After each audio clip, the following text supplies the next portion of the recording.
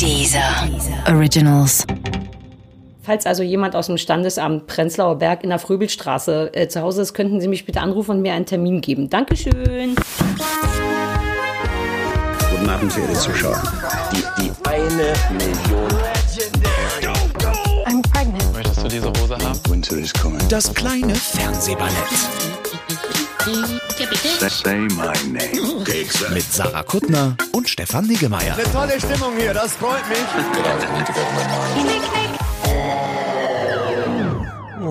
Oh, Sarah, wir müssen reden. Ja. Hallo? Ja, hörst du mich? Ja, ich höre dich. War das früher so, wenn die Leute telefoniert haben, an diesen Dingern, wo man nur so ein Mundstück hatte, was man sich so an den Mund gehalten hat? In dieser Sekunde hat der Hund sich jetzt überlegt, dass er doch lieber nicht dabei sein möchte, während wir das aufnehmen. Ach, dein Hund, verstehe. Mein Hund ja. ist zur Abwechslung mal brav. Ja, Entschuldige.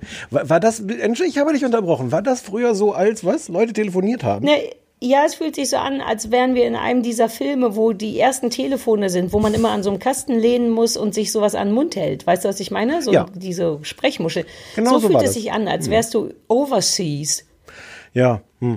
Ich müsste hingegen super sexy klingen, weil du mir ein Mikro gekauft hast. So ein Elvis Presley-Mikro.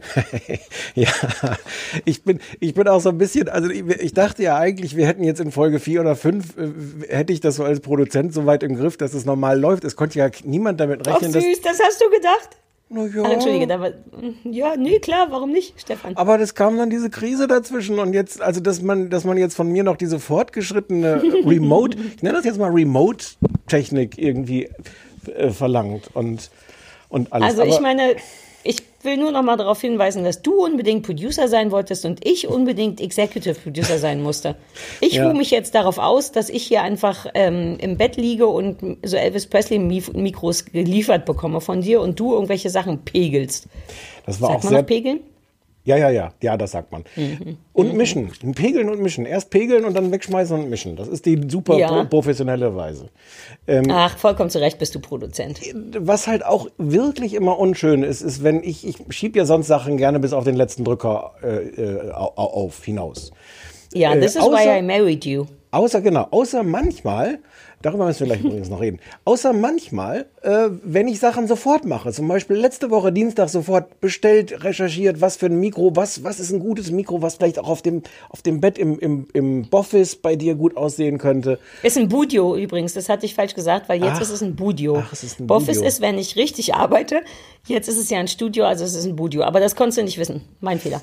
Okay, und das alles recherchiert, bestellt und dann so, Ihr Paket ist unterwegs zur GLS-Zentrale, von der GLS-Zentrale zum GLS-Postamt, zurück zur Zentrale, zu Frau Kuttner, Neutermin der Zustellung ist vereinbart. Und niemand weiß, was das Mikro das hat so eine Deutschlandreise gemacht. Und es ist Ich nehme an, es wird aufgezeichnet haben, was es erlebt hat. Vielleicht muss man hier einfach nur auf Play drücken und dann hört man den GLS-Tüten. Es ist ein bisschen aufregend. Ich habe eine eigene Abhustaste an dem Mikro. Soll ich mal vorhusten? Nein, um Himmels Willen, weil nein. Wir wissen nicht, was das macht. Vielleicht stoppt das dann die Aufnahme. Nein, das stoppt nicht die Aufnahme, das ist nur eine Abhustaste. Ja, okay, probier mal aus. Ich bin ganz sicher, ich Ja. versuche das jetzt. Achtung, ich huste schon mal an, dass man hört, wie es echte Husten ist und dann wird es unterbrochen. Okay.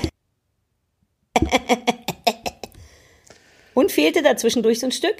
Also sagen wir so technisch eindrucksvoll. Ja. Ich glaube, ich möchte es dabei belassen. Was ist, wenn ich wieder wechselnd drücke? Ist das super lustig? Das ist doch super lustig. War gar nicht super lustig.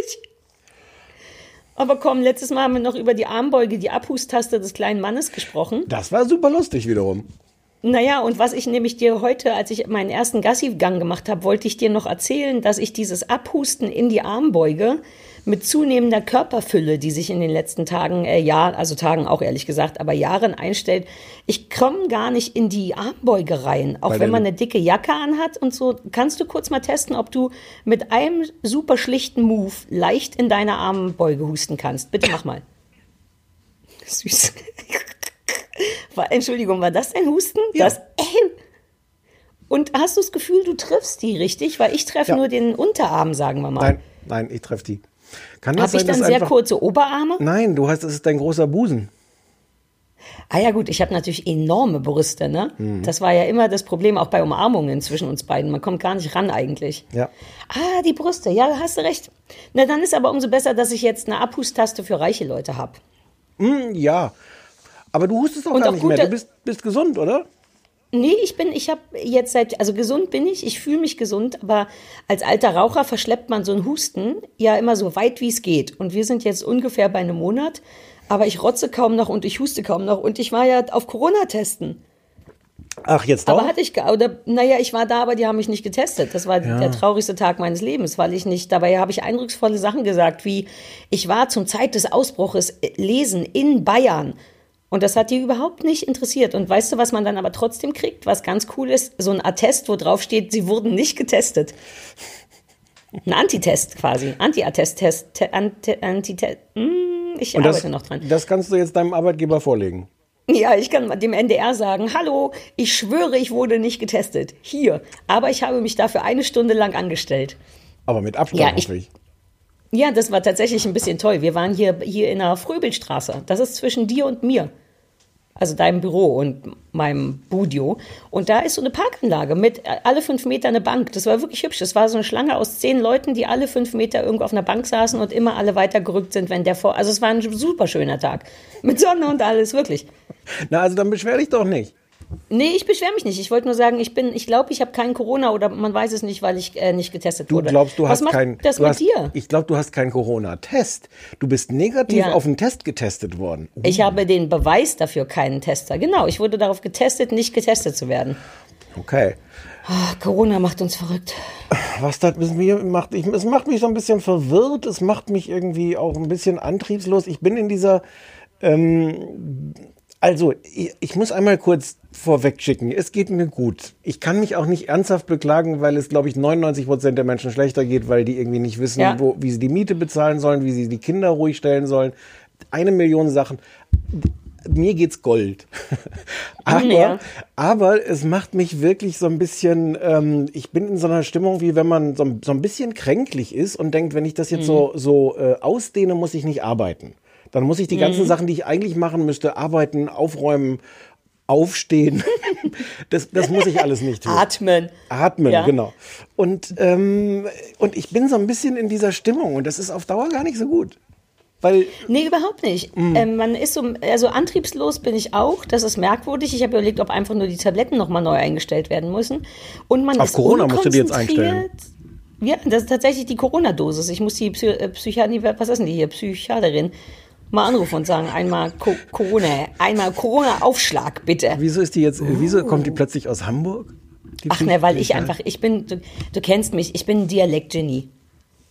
Und ich kann einfach manchmal nicht anders, als dass ich da einfach mal eine verrückte neue Sprache rauskloppe. Deswegen lieben die Leute mich. Ist wirklich so, habe ich eine Umfrage, habe ich testen lassen bei Corona. Okay. Jedenfalls bin ich auch unkonzentriert und ich habe aber gestern so einen guten Tweet dazu gelesen, wo so eine Frau schrieb, ja, stresst euch nicht, wenn es im Homeoffice nicht funktioniert. Es ist gerade eine Pandemie. Alle Leute sind gestresst, genervt, niemand kennt das. Es ist vollkommen in Ordnung, nicht konzentriert zu sein. Es ist vollkommen okay, antriebslos zu sein und Sachen nicht auf die Reihe zu kriegen. Macht irgendwas Schönes. Ich weiß, es ist eine super einfache Ansage, aber man hat's, weil das dann doch so unterschwellig gleichzeitig ist, immer nicht so auf dem Schirm, dass man einen Grund hat, sich nicht so gut fühlen zu dürfen. Das vergisst man dann wieder, finde ich. Samira Al-Wasil hat das sehr schön formuliert. Die hat irgendwie geschrieben in ihrer Kolumne für Übermedien, es ist für uns alle die erste Corona-Epidemie. Ja, die habe ich gelesen, die war toll. Die bezog sich auf den Sascha Lobo-Artikel, der mich selber in meiner Meckerwut ein bisschen beschämt hat, weil der Artikel sich so ein bisschen darauf bezieht, ne, dass man, wer meckert, fühlt sich besser als die anderen, dann fühlt man, also ich glaube, das ist so ungefähr der Grundtenor und darauf hatte sie sich bezogen, den fand ich ganz toll, den sollen die Leute lesen. Macht das Sinn, jetzt hier zu sagen? Ja, die sollen den lesen, weil der cool ist, denn ich bin ja, kennst mich ja, ich mecker ja auch immer ohne Ende, weil auch alle Leute Arschlöcher sind, aber in Zeiten wie diesen scheinen sie mir gar nicht sympathischer zu werden. Das ist was mich an mir selber nervt. Ich merke, also am Anfang hat es mich wahnsinnig gefreut, weil ich dachte, ach, endlich mal wieder ein ordentlicher Grund zum Meckern. Du bist scheiße, du bist scheiße, du bist scheiße. So bin ich durch die Straßen gegangen mit dem Hund. Und dann habe ich gemerkt, dass mich das wahnsinnig stresst. Also mich selber, weißt du, diese permanente schlechte Laune, die jetzt so befeuert wird, also von mir selber zugegebenermaßen und von der Situation. Aber wie du sagst, also das Isolieren und so, da haben ich vielleicht noch mehr als du, total Gold, ne? Also ich meine, ich wohne halt nicht in einer Einzimmerwohnung, ich habe Platz, ich habe einen dekorativen Typen hier rumstehen. Für mich fühlt es sich an wie Homeoffice mit 3 Kindern. Die Hunde nerven ein bisschen, ehrlich gesagt. Aber ich bin da eigentlich fein.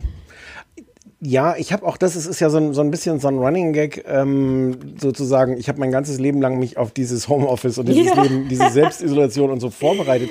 Da ist aber natürlich auch was Wahres dran. Ich weiß gar nicht, wie Leute, es ist ja, ich nehme das einfach mal als gegeben hin, dass es Leute gibt, die brauchen 3-mal die Woche Sport zum irgendwie ausgeglichen sein. Und Menschen. Ja, aber tatsächlich weiß ich nicht, wie die das schaffen, nicht verrückt zu werden. Also ich schaffe das ja, also dass ich dazu gezwungen werde, mein Leben auf dem Sofa zu verbringen, ist für mich wirklich leichter. Auch jenseits des drüber Flachsen ist es für mich leichter als, glaube ich, für viele andere Leute. Ja, tell me about, das ist mein Traum. Hoffe ich, dass die nicht alle verrückt werden. Nee, aber die gehen doch raus. Das verstehen die Leute auch mal falsch. Die dürfen ja rausgehen. Was ich hier die ganze Zeit von Joggern umgerannt oder angekeucht werde.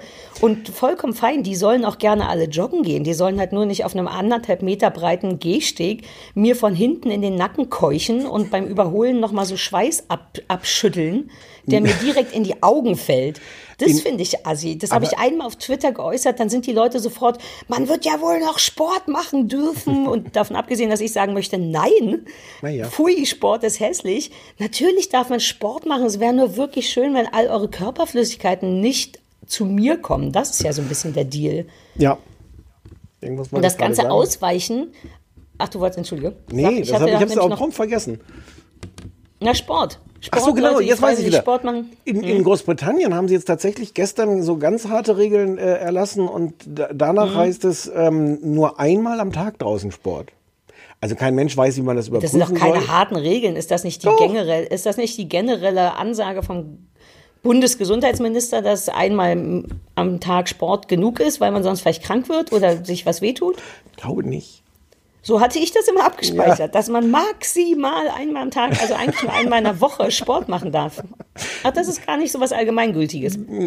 Das ist unklar. Es gibt da Widersprüchliches. Es gibt ja so viele Fake News gerade. Also man kann da sehr schlecht die Gerüchte auseinanderhalten von, Weißt du, was mich auch nervt? Was ich die ganze Zeit schon, ich meine, ich bin ja jetzt seit letzten Freitag in Selbstquarantäne. Ne, bis auf Hundespaziergänge und da drücke ich mich immer an Hauswänden vorbei.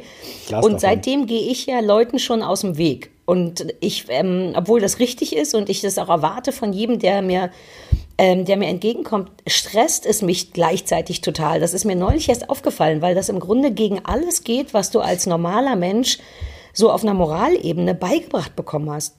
Man geht Menschen nicht körperlich sichtbar aus dem Weg. Man drückt sich nicht an Hauseingängen vorbei, wenn dir jemand entgegenkommt. Und ich habe dauernd das Bedürfnis, mich entschuldigen zu müssen. Ich lächle inzwischen einfach. Ich sage auch Danke. Und selbst da muss man aber auch aufpassen. Was machst du denn da? Spinnst du? Weil hier im Kiez bis gestern permanent Leute über mich rüber gejoggt sind, Leute in 1 Meter Abstand sagen. Ja, aber das ist doch kein Grund, andere Leute anzulächeln oder sich bei denen zu bedanken. Doch, ich versuche das mal. Ich will so ein neuer Mensch werden. Ich bin jetzt Ehekandidatin. So heißt das übrigens. Anderes Wort für verlobt als Ehekandidatin. Und ich glaube, man muss dann vielleicht ein besserer Mensch sein. Und deswegen lächle ich Menschen an, die mir sichtbar aus dem Weg gehen, um zu sagen, hey, du bist cool, ich bin cool, wir wissen, wir könnten eigentlich beste Freunde sein, heute aber nicht. Ciao. Stresst dich das nicht? Nee, ich habe auch, also erstens bin ich ja ohnehin nicht so und zweitens habe ich aber auch wirklich das Gefühl, dass das sehr schnell schon irgendwie so das Normale geworden ist, dass man sich aus dem Weg geht, also abgesehen von so ein paar Arschlöchern, die das nicht machen, aber dass man gar nicht mehr so ein entschuldigendes Augenzwinkern oder irgendwas machen muss, weil es ist schon klar, wir gehen uns aus dem Weg. Und wo wohnst du denn? Ja, das ist das zivilisierte Friedrichshain. Also da das ist hier im Fernsehprenzlauer Berg wirklich nicht. Wir haben wirklich vollen Skatepark, vollen Eisladen. Ich habe 3 Menschen nur anlächeln und Danke sagen müssen. Ah, von okay. immerhin 3 Gassi-Runden, die ich jeden Tag mache. Nee, ich hab wirklich das Gefühl, und das andere, was ich merke, ist auch, wie schnell das so eine Normalität geworden ist, Ja. in dem Sinne, dass wenn ich im Fernsehen irgendwelche Aufnahmen sehe, entweder Fiction oder was Älteres oder völlig egal, wo Leute sich einfach zur Begrüßung umarmen, dass ich denke, ey, Unverschämt. Und exakt, oder? Man denkt sofort, sollten die nicht weiter auseinander sein? Ja. Überhaupt Gruppen über 5 Leute im Fernsehen. Macht mich Ja. ganz aufgeregt. ja.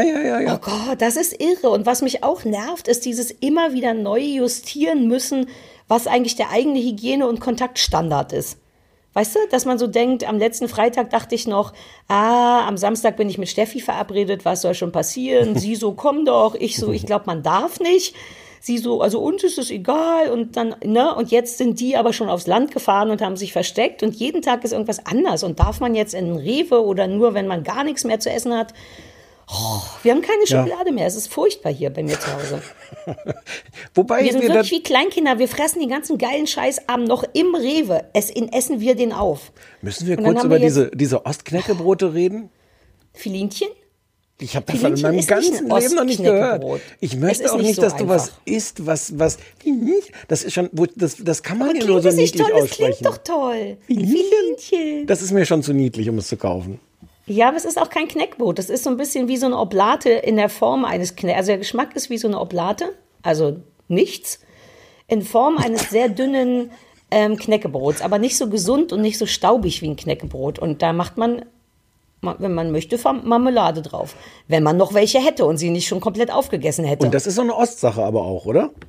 Ich glaube, ich weiß nicht. Ich bin ja selber so eine Ostsache. Bei Na ja, manchen eben. Sachen weiß ich nicht, ob es die in der anderen Welt auch gab. Aber Filinchen ist unsers. Für dich, Ja. du bist so eine Ostsache, du weißt gar nicht, ob Sachen Ostsachen sind oder Normalsachen. Du kannst das gar nicht auseinanderhalten. Ja. Kann ich wirklich nicht. Ja. Das ist nicht so Kannst einfach. Du wirklich nicht. Ja. So, Total total weirdes Gespräch. Ja, nein, das ist, was die Leute interessiert, habe ich beschlossen. okay. Ja, die Leute lieben eigene, wie heißt das, Bestandsaufnahmen der Katastrophe. Das erklärt auch, warum Oliver Pocher apropos, und ich habe ja letzte da Woche, reden nur wir weil gleich ich mir drüber. das Stichwort Handcreme auf den Zettel geschrieben habe, haben wir das ja nur kurz angesprochen. Aber Alter, ist das seitdem eskaliert. Meine Hände sind, es ist wirklich, und jetzt habe ich gelesen, man soll sich das mit Schierbutter, spricht man das so aus? Ja. Schier? Ja, ich weiß nicht, ich bin ja so ein, Gibt's da keinen deutschen Namen dafür? nee, aber nimm doch Creme. Ich schlage den Namen Creme vor. Jetzt wo du sagst, warte mal, ich habe da? hier direkt eine, ich habe hier so eine, hörst du mich? Ja, aber so ganz abgehakt. Aber das ist bestimmt im Nachhinein, wenn wir das zusammenmischen, ist alles okay. Ja, der Ausschlag ist hier fein. Ich habe hier sogar so ein Handkonzentrat. Ich mache das jetzt drauf, während du Das ist ein sagst. Denn du hast Handkonzentrat. Ach so, Aber man soll sollte. das ja nachts drauf tun und dann so Baumwollhandschuhe da drüber Ja, tun. Und stand dann auf Twitter, schrieb dann irgendjemand, Baumwollhandschuhe in Klammern gibt's in der Drogerie. Ja, warst du die letzte Woche mal in der Drogerie und hast in diesen Abteilungen geguckt, wo es potenziell irgendwann mal Baumwollhandschuhe gab? Oder Mausepeter, hör mal kurz zu. Ja. Gibt es manchmal Momente, wo du nicht ganz so sicher bist, ob es eine gute Idee ist, mit mir befreundet zu sein? Sei ehrlich. Ja. Ja. Und soll ich dir jetzt eine gute Idee, ich meine, du hast schon viele gute Sachen von mir gelernt. Sag mal die eine Sache, mit der ich dich richtig glücklich gemacht habe. Von allen, seit wir uns kennen, gab es eine Sache, die es richtig wert war, dass wir beide uns kennengelernt haben. Weißt du noch? Die Blasenpflaster. Die Blasenpflaster. Oh, die Blasenpflaster. Wie man überhaupt sein ganzes Leben durch die Welt gehen kann, ohne zu wissen, dass man gegen Blasen einfach diese Zauberblasenpflaster nimmt und alles ist gut. Ja, und wer hat dir das gesagt? Ich weiß nicht, warte, wer hatte ich das von? Stefan, komm, sag's, tu mir den Gefallen, weil es wird gleich noch schöner für dich. Das war ich. Ich glaube, das warst du.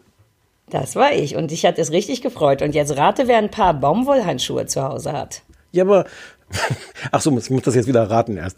Du? Ja, erst raten. Ja, ich. Und rate es, wer dir die nach Hause schicken könnte. Aber ein paar Baumwollhandschuhe, ist das denn sicher? Und dann vor allem hast du ja dann keins mehr. Ja, aber ich brauche die nicht. Ich habe nicht so schlimme Neurodermitis-Hände wie du. Vielleicht komme ich einfach auf dem Nachhauseweg vom Büro bei dir vorbei und du wirfst die aus dem Stock, in dem du Lass uns wohnst. das wirklich so machen. Oh Gott, hoffentlich habe ich die noch.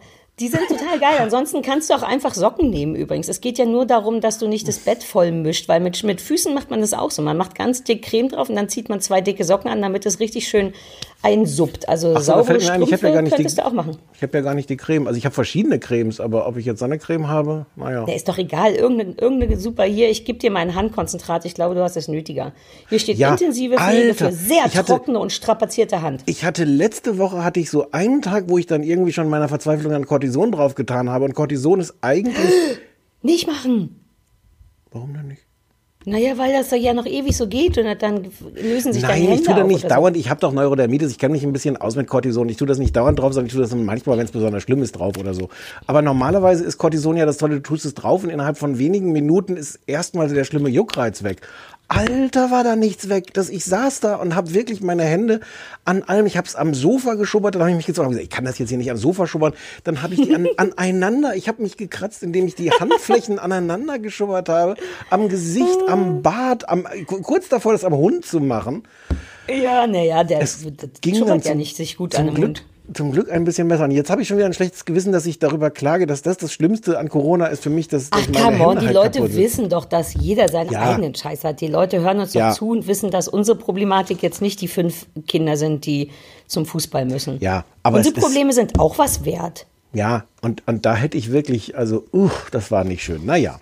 Baby, ich mach das für dich. Du kommst gleich vorbei, ich schmeiß dir meine Handkonzentrat und meine Baumwollhandschuhe runter und dann wird's richtig schön für dich. Sehr gut. Sollen wir den Anrufbeantworter abhören? Ja, ich habe auch eine gute Art, die Nummer zu sagen, gleich nochmal. Hör mal ab. Oh, okay. Sekunde, Achtung. Hallo, mein Name ist Jasna Fritzi Bauer und ihr seid hier beim Anrufbeantworter vom kleinen Fernsehballett. Bitte hinterlasst uns eine Nachricht. Vielen Dank. Ja, hallo Stefan, hallo Sarah. Ich wollte nur einmal sagen, ja, wir haben tatsächlich, ich spreche jetzt mal für alle, denke ich, die euch folgen. Ja.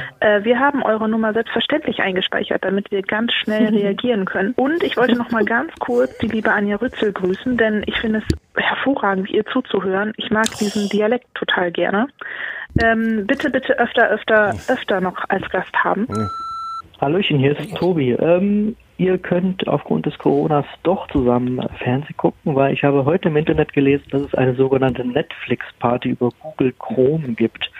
Da kann man wohl zusammen eine bestimmte Sendung gucken und auch nebenbei noch chatten. Nee. Ich glaube, das ist vielleicht was für euch, um doch gemeinsam eure Lieblingsserien schauen zu können.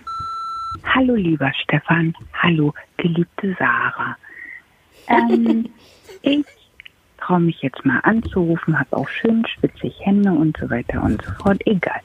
Erstmal vielen Dank für euren tollen Podcast. Heute musste ich aufgrund diesem ganzen Chaos in the World und so meine Hündin zu meinen Eltern bringen, weil die Huta, also die Hundetagesstätte geschlossen hat und ich noch ein arbeitender Mensch bin, und zwar bin ich Katerin beim NDR. Wir müssen aktuell bleiben, also muss ich jeden Tag zur Arbeit fahren, kann meine Hündin aber nicht mitnehmen. Und ohne Huta geht das schlecht. Deswegen könnt ihr euch ja ungefähr vorstellen, wie das jetzt so ist. Alltag ohne Hund nach der Arbeit oder an Tagen, an denen man frei hat, das ist ziemlich scheiße. Deshalb bin ich umso froher, dass es sowas wie euch gibt. Hallo, ich heiße Viktoria und höre euch natürlich auch immer und nehme mir aber auch schon genauso lange vor, immer mal bei euch auf den AB zu sprechen. Und jetzt in der Quarantäne komme ich endlich dazu, während die Kinder Paw Patrol gucken. Und zwar wegen Christina Applegate. Sie hatte eine ganz tolle Serie, 2007, 2009, Samantha Who. Sam Who wurde leider ziemlich doof versendet und ich glaube, es endete dann auch nicht so richtig. Sie kam mit totalen Gedächtnisverlust ins Krankenhaus und musste dann rausfinden, wer sie eigentlich ist und auch Spoiler. Ich kann mich nicht mehr erinnern, wie es weitergeht. Da war sie echt toll. Dann zum Thema Mormonen. Es gibt ein ganz tolles Buch von Brady Udall, Udall, Der einsame Polygamist. Da geht es um einen Polygamist, also ist ein fiktionaler Roman, also ich gehe davon aus, dass das fiktional ist, wo es um eine Mormonen-Großfamilie geht, aus der Sicht des Mannes, der sich leider bei der Arbeit in eine Nicht-Mormonin verliebt und gerade feststellt, dass sein Lebensstil mit den vielen Frauen und Kindern vielleicht jetzt doch nicht unbedingt das Nonplusultra ist. Und ansonsten eine Frage an Herrn Niggemeier persönlich, was mich schon seit Ewigkeiten beschäftigt. Gibt es die Möglichkeit, das Fernsehlexikon oder auch Zappafragen, das Fernsehlexikon als Hörbuch oder Podcast? Ich finde die Stimme so angenehm und ich kann mir das wunderbar vorstellen, wenn du so von A bis Z durch das Fernsehleben trägt zum Einschlafen. Ich kann mir das sehr gut vorstellen. Ach, und was ich nochmal vergessen habe, hier ist nochmal die Biene mit dem weggegebenen Hundekind. Sarah, herzlichen Glückwunsch zur Verlobung. Yay! Ja. Es gibt so viel zu sagen. Ja. Erstens, was für eine tolle Idee, sich zum Einschlafen von dir das Fernsehlexikon vorlesen zu lassen. Ich will original sofort einen Verlag gründen und das aufnehmen. Wie toll. Du musst doch keinen Verlag gründen. Du kennst doch einen Produzenten, der sowas macht. Ja, aber ich mag den gerne, aber vom Technischen hat der es nicht so drauf. Ach, kennst du den auch? Das war ein Grab, was du dir selber geschaufelt hast mit deiner kleinen Corona-Schippe. Ja, hast du mich eigentlich zwischendurch husten gehört? Weil ich habe zwischendurch 5 Minuten lang die Husttaste angehabt und habe dann gemerkt, da kann man ja alles Mögliche sagen. Ich kann super laut mit den Augen rollen, wenn ich auf meine Husttaste drücke. Zum Beispiel. Habe ich eben drauf gedrückt, hast du gar nicht gemerkt, ne? Entschuldigung, mir macht das zu viel Spaß, ein Budio zu haben. Ja, vielleicht ist es auf lange Sicht gar nicht so schlau, dass ich ein Budio habe. Es ist jetzt, wie es ist. Ja, dann, was hatten wir noch? Was wurde Netflix zusammen gucken? Ja, na, das ist ja nun der Tobi. Also, hatten wir nicht gesagt, dass jeder, der auf dem AB sprechen soll, jede einzelne Folge von uns gehört haben soll und das auch beweisen muss mit einem Zertifikat, mit einem Mutti-Zettel? Ja, aber da sind die Regeln jetzt auch gelockert worden, wegen Quarantäne und alles. Ach, jetzt ist hier, Lügen ist jetzt erlaubt, oder was? Wie Lügen? Wer hat denn gelogen? Ja, das war nicht Lügen. Keiner. Das klingt natürlich besser als nicht richtig zuhören, ist erlaubt. Wenn alles erlaubt ist, dann darf auch ich sowas sagen. Möchtest du den Tobi kurz erklären? Wir müssen es dem Tobi erklären? Ich möchte es dem Tobi nicht so richtig erklären. Der Tobi sollte eigentlich wissen, wie wir ticken.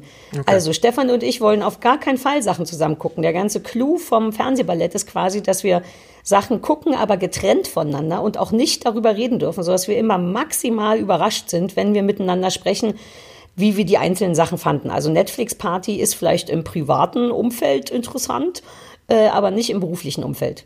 Ja. Stimmt's?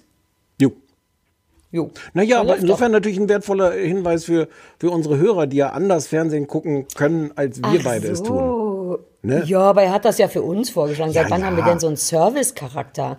Naja, also jetzt, Corona holt echt nur das Schlechteste raus aus uns. Jetzt machen wir so professionell. Ich habe super viele Sachen aufgeschrieben. Ich habe mir gemerkt, wie man die Nummer super, super gut sagen kann. Achtung, die Nummer vom Anrufbeantworter vom kleinen Fernsehballett ist 030 für Berlin. 501 wie die Jeans, 54 7 54. Na? Was war das für ein GBG in der Mitte? Nicht GBG, wie die Jeans. 501 wie die Jeans. Levis. Ach, wie die Jeans. Ich dachte, du machst so ein Melodiegeräusch. Nein, wie die Jeans. Schon wieder bist du kein guter, schwuler, bester Freund. Wirklich. Ich weiß, was eine 501 ist. Vielen Dank. Ich habe überhaupt nichts davon, dass du schwul bist. Nur auf so einer Freundschaftsebene. Du bist richtig heterosexuell. Man kann überhaupt nicht über Fashion mit dir reden. Das ist... Mann. Nein, du weißt, was eine Klatsch ist. Weißt du noch, als ich dir gesagt habe, was eine Klatsch ist? Ja, nee. Da haben wir Shopping Queen zusammengeguckt. Doch, da haben wir bei mir zu Hause Shopping Queen zusammengeguckt. Und du warst wirklich, das war so niedlich, du warst wirklich bemüht, mitreden zu können. Ja. Und deswegen hast du Sachen gesagt wie, warum nicht mal eine Klatsch dazu? So, ja. Ja, da war aber Thema Schuhe oder irgendwas. Aber das war so süß, weil du wie aber das du war mich dein denn erstes da? Mal. Eine Klatsch. Naja, du weißt, was eine Klatsch ist. Also 030 für Berlin, 501 wie die Jeans. 54 7 54. Wir haben es komplett runtergerechnet jetzt. Wir haben es jetzt geschafft, dass diese unmögliche Nummer eine super coole Nummer ist. Ja, mir ist hier übrigens noch so was zugespielt worden, so eine Szene. Ich spiele das mal ein hier. Ja, bitte.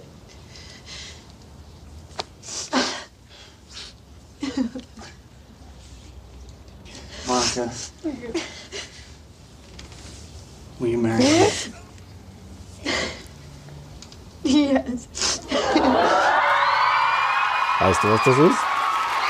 Nein. Weinende Menschen? Irgendjemand fragt irgendjemand... Oh. I knew you were likely to take a wife. Can we come in yet? We're dying out here. Ah, ich weiß. Friends. Ich dachte, das ist aus irgendeinem Bachelor oder so. Nein, das ist die... Da sind Monica und Chandler. Da sind Monica und Chandler aus Friends. Oh, und Joey, der endlich reinkommen will. Ja, genau. Oh. Ja, sollen wir darüber noch kurz reden? Oder lieber nicht? Ja, ich weiß nicht. Also wir möchten, ich habe ja aus lauter Langeweile meinen Freund gefragt, ob jetzt endlich mal geheiratet wird. Ist das denn gut, das so zu erzählen? Nee, vermutlich nicht, aber das ist ein bisschen mein Hauptproblem mit der gesamten Geschichte, hat sich rausgestellt in den letzten Tagen. Der freundliche Beraten-Mitbewohner und ich, ne? Wir können uns gut leiden, wir können uns schon super lange gut leiden. Wir haben schon letztes Jahr beschlossen, lass mal irgendwann heiraten, bringt ja nichts. Und dann war eigentlich nur noch der Plan, wer zuerst Bock hat, den anderen zu fragen, gewinnt. So, und dann habe ich gefragt und dann wurde ja gesagt und dann war ich komplett überfordert von, wie andere Menschen darauf reagieren. Also toll und es gab wahnsinnig viele Glückwünsche ich bin bei Instagram und so, weil ich so vor Freude das gepostet hatte und dann hatte ich komplett unterschätzt, dass dann meine Nachbarin an mir vorbeigeht und sagt, Glückwunsch. Und ich sag, warum denn? Und dann sagt sie, na hier, wegen der Verlobung, habe ich in der Gala-App gelesen. So was passiert, ja, und dann, jetzt habe ich das Gefühl, dass das vielleicht ein Fehler war und gleichzeitig sind alle so, und wann denn und wo denn und wie denn und wer kommt alles und eigentlich möchte ich ja wirklich ganz alleine heiraten. Und ich, die ihm. Hunde, okay. Tschüssi, ja, also das wäre, wenn er Zeit hätte und da wäre es schon angenehm für mich. Ja. Das würde ich so schon sagen. Naja, und jetzt sind der und ich komplett low-key, keine Ahnung, irgendein Standesamttermin fertig. Also uns geht's quasi ums Heiraten und nicht um die Hochzeit, habe ich rausgefunden. Ja. Ich finde nichts unattraktiver als eine Hochzeit. Ich sehe das, weil jetzt dauernd überall so Scheiß im Fernsehen kommt. Und die Vorstellung, dass da Menschen sind, mit denen man reden muss, die einen gratulieren, das ist so unattraktiv, dass es mich wirklich stresst, sodass ich in den letzten 2 Tagen kurz dachte, vielleicht ist das keine gute Idee, aber es geht nur um die Hochzeit. Ich will einfach eine verdammte Unterschrift, ja bitte sagen und dann wollen wir ein Braten essen, fertig. Ja. Jetzt schon schlechte Laune von meiner eigenen Heiraterei. Außerdem hat das Standesamt bis zum 17.04. zu. Ich habe gestern versucht, mich mal um so Kram zu kümmern. Da werden nur noch Notfallheiraten gemacht. Man darf sich noch nicht mal anmelden zum Heiraten. Das muss man aber vorher. Ja, naja. Ja. Naja, das ist das. Hast du das in der Gala-App auch selber nachgelesen? Nee, ich google das ja nicht. Das ist sehr, sehr schlau. Aber ich möchte dir nur aus der Gala-App, ich habe es gar nicht zum Zitieren, aber der ganze Artikel ist super, weil es war so, wir haben schon ewig nichts von Sarah Kuttner gehört, die sich ja aus dem Fernsehen zurückgezogen hat. Und jetzt plötzlich überrascht sie uns mit privaten Nachrichten. Nach dem Motto, was macht eigentlich Sarah Kuttner in den letzten 20 Jahren? Oh nein, ist das gemein. Naja, also einerseits ist es vielleicht ein bisschen gemein, andererseits wird man ja denken, bevor du dich da hinsetzt und diesen Artikel zusammenschreibst, der ja nur auf deinem Instagram-Posting im Kern beruht, kommt man ja einmal kurz googeln, ich habe lange nichts von Sarah Kuttner gehört, ich guck mal kurz, ob das Google auch so geht. Nö, nein. Ja, naja, ich habe auch nur 3 Mal extra 3 gemacht und dann kam Corona. Kann sein, dass die Leute denken, dass ich vielleicht daran gestorben bin und mein Buch hat sich wahrscheinlich auch nicht so gut rumgesprochen. Ist schon in Ordnung. Ich fand's ein bisschen lustig. Es ist vielleicht nicht so lustig, wenn man es selber, also ich meine, du vermeidest es ja, du kriegst es ja nur von mir und von deiner Nachbarin in deinem Leben. Und von meiner Nachbarin. Genau. Ja, ich unterschätze dieses ganze C-Promi sein manchmal wirklich. Ich denke dann so, oh Gott, wie cool. Ich habe so einen coolen Tag. Ich kann die Leute auf Instagram und auf Twitter tatsächlich gut leiden, weil das irgendwie spezielle Fans so sind. Also will ich denen das sagen und danach denkt man direkt, ach fuck, stimmt. Die dpa hat ja auch schon lange nicht mehr geschrieben, dass mir warm ist oder irgendwie so. Und ich bin so ein bisschen unprofessioneller. Promi. Aber Eilmeldung. Sarah grundsätzlich, Kuttner freut sich schon auf den Herbst. Das ist das Gute an diesen Corona-Zeiten, dass diese Meldungen gerade nicht mehr so richtig durchdringen. ja, und ich hatte auch gehofft, dass heiraten in diesen Zeiten gut ist, weil dann vielleicht viele Leute das nicht wollen. Du darfst zurzeit tatsächlich nur zu zweit heiraten und einen Dolmetscher kannst du noch maximal. Aber ist doch perfekt, ist doch genau das, was du willst. Ja, ich finde es ist wirklich exakt, was wir wollen. Ich habe schon vorbereitet, was ich denen sagen werde. Ich werde der Standesbeamtin sagen, bitte machen Sie es so kurz wie möglich. Erzählen Sie mir nichts Emotionales. Was soll mir da so ein fremder Mensch über die Liebe erzählen? Der Braten ist schon im Ofen. Der Braten ist im Ofen, exakt. Die sollen sagen, hier, Sari, Bratenmann, ja, nein. Könnte sein, dass das auch so eine Formulierung ist, die Leute dann gerade in dem Zusammenhang in den falschen Hals kriegen. Wir mussten jetzt schnell heiraten, weil der Braten war schon im Ofen. Der Braten schon im Ofen. Ah. Also es stehen aufregende Zeiten bereit und das ist, glaube ich, hier der einzige Ort, merke ich gerade, wo ich drüber rede. Das ist auch immer das Gefährliche an so einem Podcast. Ne? Wenn jetzt hier die Bunte säße und was fragen würde, würde ich mein eingeschnapptes Arschlochgesicht aufsetzen und sagen, das ist ja wohl ein bisschen privat, das geht Sie gar nichts an. Ich bin auch nicht so richtig ein stringenter Mensch, könnte man sagen. Wobei der super Trick, den ich angewandt habe, ist ja am Anfang zu sagen, du musst sagen, wenn du nicht drüber reden willst. Und du so bla bla bla bla bla. Ja, genau. Na, weil das ist diese Podcast auf Entfernung-Sache. Das Gefährliche ist auch wirklich und damit auch das Interessante für die Zuschauer, dass es ein bisschen, Zuhörer, dass es wirklich ein bisschen ist, als wenn du und ich privat telefonieren. Da erzählt man sich schnell mal, ob man sich heute schon gewaschen hat oder nicht. Und du nein, sitzt habe im ich Bett. noch nicht, denn es ist erst um 2. Und du sitzt im Bett. Also ich meine, das ist ja auch, da würdest dir, also mit so vielen bunte Reporterinnen hast du da auch noch nicht gesessen. Ja, die eine, aber die war super süß und die hat auch versprochen, dass sie nichts davon schreibt. Hat sie dann auch nicht? Das glaube ich, nö. Nachdem du den Anwalt dahin geschickt hast. Nee, weil die auch nicht wusste, was ich beruflich mache. So, sollen wir eigentlich mal apropos beruflich, reden wir schon seit einer Stunde und haben noch nicht über Fernsehen gesprochen? Ja, 30 Minuten, aber ja, die Leute haben noch Bock zu hören. Komm, wir fangen an. Ich glaube, es würde Sinn machen, wenn du so weit bist, wenn wir mit diesem super komischen... ich wollte dich eine Sache noch fragen. Können wir vielleicht eine neue Rubrik machen? Die würde so heißen, Sarah, gibt's eigentlich was Neues bei Big Brother? Okay, sollen wir das mal probieren? Also ich muss den Produzenten noch fragen. Ich weiß nicht, ob mein Produzent findet Big Brother scheiße, aber Fakt ist, es läuft nun mal und zwar monatelang und ich sehe mich verpflichtet für Deutschland, das zu gucken, um einmal in der Woche das zu sagen. Also sag, ob du es eine gute Idee findest, ich biet's nur an. Lass uns das mal ausprobieren, wie sich das anfühlt. Ja. Sarah, gibt's eigentlich was Neues bei Big Brother? Ach, gucke, jetzt, wo du fragst, ist tatsächlich was passiert. Denn auch Big Brother hat mit Corona zu kämpfen. Möchtest du wissen, wie die denen das gesagt haben? Ich glaube, es ist zu riskant. Warte, die Frage will ich nicht stellen. Nee. Weil ich habe Angst, dass du dann Nein sagst. Wollte ich gerade sagen. Ich glaube, du müsstest dann einfach in so einem Flow bleiben und mir nicht zwischendurch Okay, dann mache ich. Ja, dann lass nochmal machen und dann flow ich direkt los und vielleicht mache ich noch einen Jingle.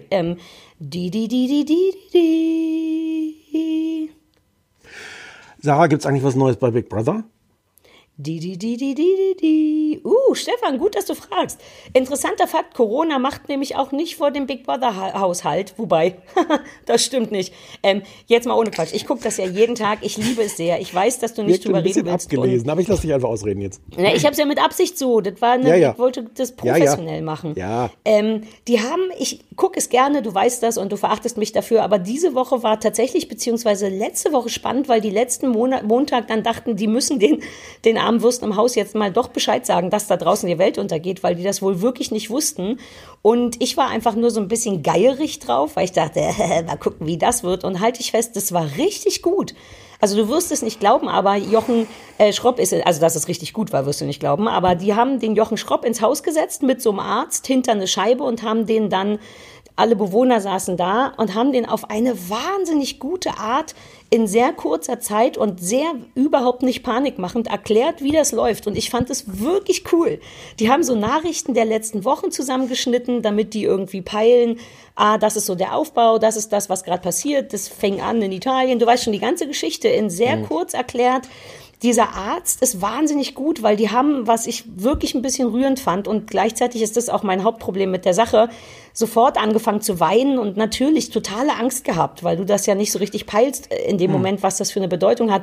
Und dieser merkwürdige Arzt und auch Jochen Schropp haben sich so Mühe gegeben, das ganz still und ganz entspannt zu erklären und die haben super süße Fragen gestellt, zum Beispiel, wie sieht's denn in den Altenheimen aus? Ich arbeite doch da, wenn das die Risikogruppe ist.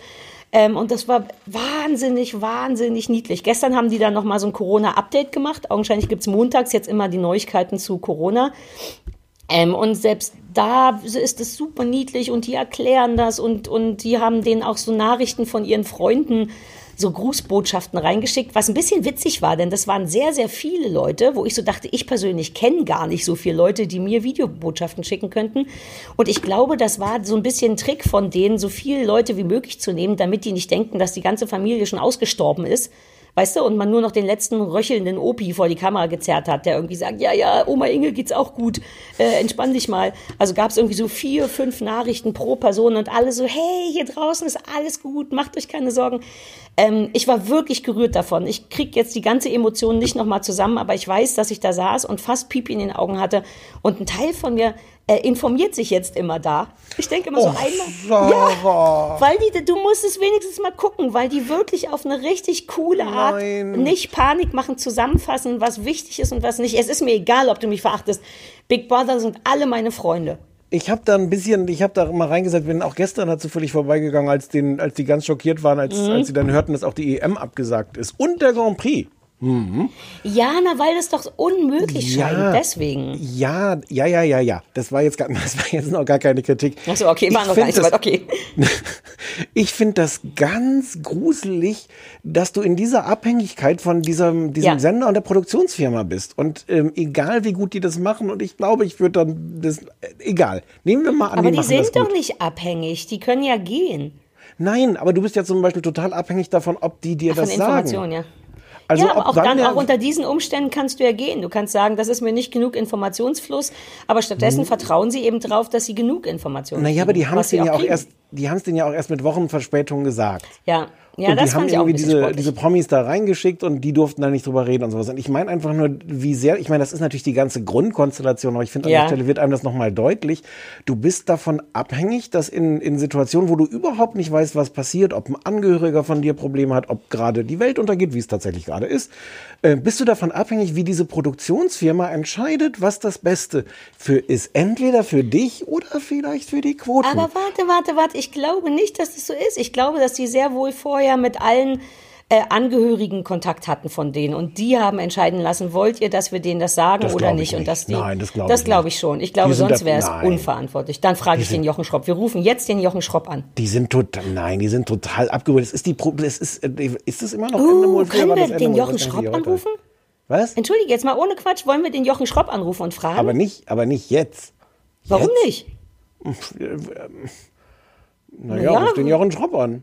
Ich weiß nicht, wie das ist. Ist das erlaubt? Also, ich weiß nicht, wie das geht. Müssten wir nicht vorher seine Verantwortung? Nein, der ist süß. Ich habe dem schon per SMS gesagt, dass ich fand, dass die das sehr, sehr gut gemacht haben. Ich war wirklich so berührt davon, dass ich ihm geschrieben habe, Jochen, das war sehr, sehr, sehr gut. Und er war ganz gerührt. Also ich durfte ihn, glaube ich, anrufen. Das geht, indem du ihn anrufst und einfach auf laut stellst und das dann für eines deiner Mikros hältst. Aber ich muss ja hier auch noch ein Mikrofon laufen lassen. Ach so, oh ja, das stimmt, du machst das ja. Nein, komm. Okay, dann nicht. Wir sprechen nächstes Mal mit dem. Da gibt's ja leider. Ja, wir finden es nochmal raus. Okay. Sprich mal weiter. Du hattest ja zu Recht zu meckern, dass man da abhängig ist von denen. Ich glaube, dass es so nicht ist. Ich glaube, es ist 100%ig so. Ich traue auch da der Produktionsfirma alles zu, alles Schlechte auch. Ja, das stimmt schon. Und also das macht, ich weiß gar nicht, das ist natürlich, du unterschreibst ja am Anfang irgendwie sowas, wenn du da ins Haus gehst. Und ich finde, das macht einem das nochmal so klar, wie krass das ist, dass du da wirklich abgeschnitten bist und dich darauf verlassen musst, dass irgendwelche Leute da die richtigen Entscheidungen für dich treffen. Das finde ich echt ein bisschen gruselig. Sehr gruselig. Ich finde, es ist jetzt tatsächlich mal ein fucking Experiment. Das ist jetzt ein Experiment im Experiment.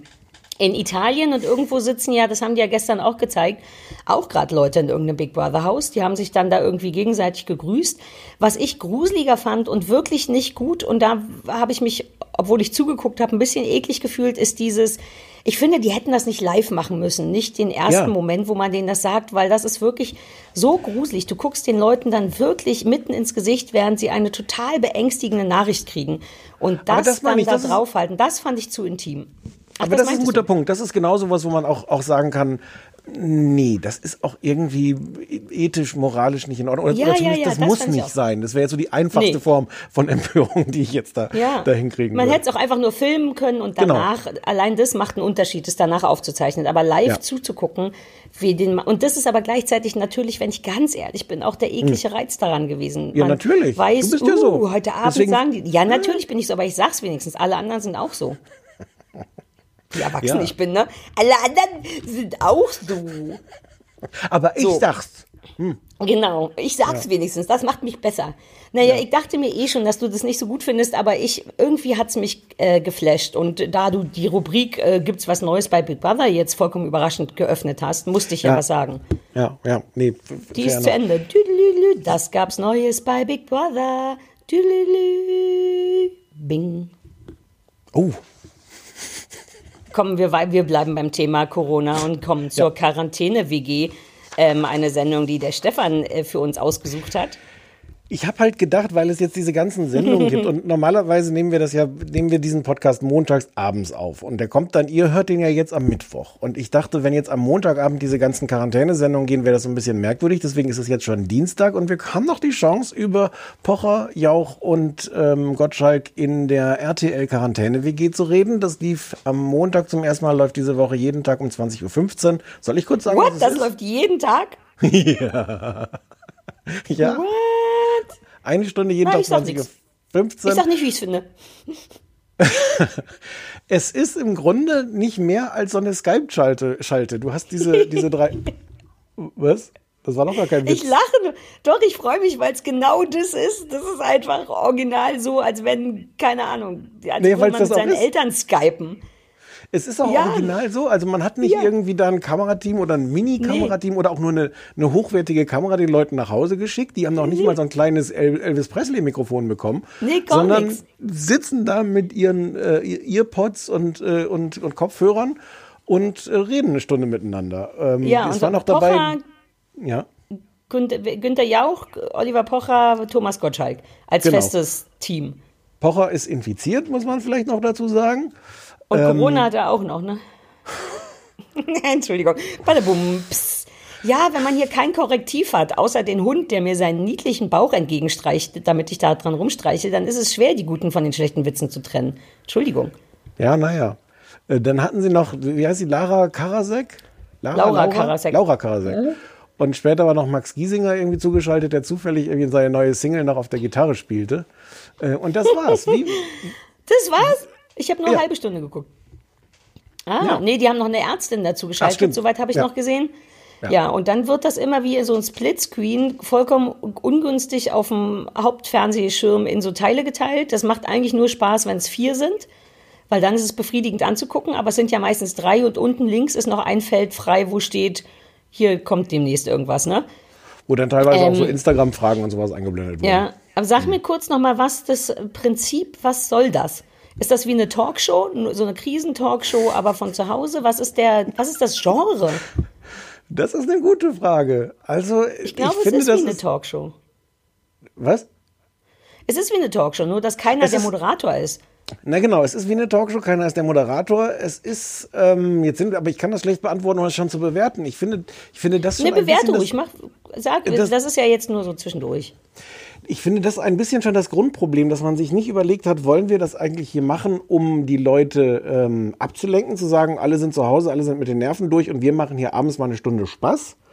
Oder wir besprechen ja abends nochmal das, worüber ihr den ganzen Tag schon geredet habt. Und wir haben noch eine Ärztin, nachdem ihr den ganzen Tag schon im Fernsehen irgendwelche Expertengespräche gehört habt. Exakt. Und jetzt kann man noch zusehen, wie Thomas Gottschalk diese Grundsympathie, die Ärztin war super, an der ist überhaupt nichts auszusetzen. Ja, die war die beste von allen. Ja, aber und diskutiert das da nochmal durch. Und es ist nicht so richtig klar. Ja, was ist das Genre? Also was will man mit der Sendung machen? Soll das nochmal so journalistisch sein? Oder soll es eigentlich so eine schöne Ablenkung sein? Und irgendwie ist es beides und es ist beides nicht. Nee. Nee, ich finde, es ist, also erstmal will ich mal sagen, was mich wahnsinnig nervt beim allerersten Blick schon. Das sind doch alles Fernsehleute. Wie schwer kann es sein, in der eigenen Wohnung einen Hintergrund zu finden, der wenigstens semi-attraktiv ist? Stattdessen sitzen all diese alten weißen Männer vor einer alten weißen Raufasertapete. Mich hat das wirklich wahnsinnig gemacht. Alleine also alle auch im so T-Shirt. Thomas Gottschalk sieht aus, als wenn er ein bisschen riecht, als wenn er schon länger nicht mehr geduscht hat. Mit so einem T-Shirt, komplett kaputt und alt und faltig und alle gucken auch so schlecht gelaunt. Aber selbst Günther Jauch hat im Hintergrund so einen komischen, ich weiß gar nicht, wie so ein Hotelzimmer-Bilderrahmen, weißt du, so einen gold angemalten Bilderrahmen mit irgendeinem hässlichen blauen Bild drin und man sieht es aber nur ein bisschen und keiner achtet darauf, wie es aussieht. Das nervt mich wirklich, weil es ist dennoch RTL und wie schwer kann es sein, sich ein verficktes Hemd anzuziehen und nicht in der Jogginghose von gestern dazustehen. Selbst ich habe hier original eine Propellermütze aufgesetzt gerade. Da schicke ich dir noch ein Foto von, weil ich fand, ich muss mich vernünftig anziehen für den Podcast und ich habe sogar Mascara drauf gemacht, obwohl keiner zuguckt. Also ich finde, das sieht vor allem schlecht aus. Es sieht wirklich aus, als wenn man mit Mama und Papa, die auf dem Land wohnen, skypt und man möchte denen eigentlich sagen, Mama, mach mal den Computer ein bisschen weiter weg und den Bildschirm ein bisschen nach unten gebogen, damit du im oberen Drittel oder was auch immer.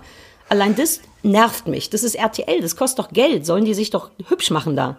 Naja, Geld kostet das ja nicht. Naja, nee, aber ich meine, ich zahle. Oder irgendjemand zahlt doch Geld, oder? Ach, nee, ist ja auch nicht rechtlich. Ach, sollen die auch machen, was sie wollen. Naja, die Werbeindustrie, das bisschen, was es an Werbeindustrie noch gibt. Also, das hat mich gar nicht gestört. Ich fand das sogar auf eine Art ganz sympathisch. Ich fand es auch merkwürdig, dass die alle in irgendwelchen weißen T-Shirts oder Hemden da saßen. Aber ich fand das auf eine Art... weißen Wänden. Ja, das hat mich aber... irgendwie fand ich das nett zu sagen, wir sind tatsächlich jetzt bei denen zu Hause. Also, es war jetzt nicht so wie Fernsehen... Privat hier. Ja. Und ja, das stimmt schon. Man hätte trotzdem, also ich meine, wir sind hier ja auch am Improvisieren mit der Technik und das klappt manchmal erst im zweiten Versuch oder so. Da hätte ich jetzt bei RTL auch gedacht, so, da war nämlich das mit dem Ton und mit der Technik und sich verstehen, so war schon auch sehr an der Grenze. Hätte ich auch, da bin ich auch so ein bisschen hin und her gerissen. Ich hab irgendwie eine Grundsympathie dafür, dass offensichtlich jemand ausgerechnet bei RTL gesagt hat, ey komm, wir machen das jetzt einfach und dann haben wir Gottschalk, Pocher und Jauch und dann wird schon irgendwas passieren, was Leute sich gerne angucken. Also ich habe da erst noch einen großen Sympathie. Aber das ist ja nicht passiert. Also ja, du hast recht, es ist irgendwie nice, den zwei großen Leuten des deutschen Fernsehens und Oliver Pocher dabei zuzugucken. Entschuldigung, aber der geht mir in letzter Zeit leider vermehrt auf die Nüsse. Egal. Aber dann, ich verstehe, dass es wirklich ein bisschen fetzt und man denkt, ach guck mal, so runtergekommen sieht der Gottschalk privat aus und ja, dann trinkt er zwischendurch aus so einer komischen großen Brauseflasche mit Etikett drauf, irgend sowas vom Netto oder so. Das ist schon cool, das ist auch ein Reiz zu gucken. Aber ehrlich gesagt finde ich, jetzt fällt hier mein iPhone-Mikro immer runter. Warte mal, mein Produzent ist super streng, was das angeht. So, wo war ich stehen geblieben? Dass es so unattraktiv aussieht? Naja, was mich außerdem wirklich nervt, ist, dass die auch alle drei komplett genervt aussehen. Die sehen auch alle drei, finde ich, aus, als hätte RTL ihnen erst 5 Minuten vorher Bescheid gesagt.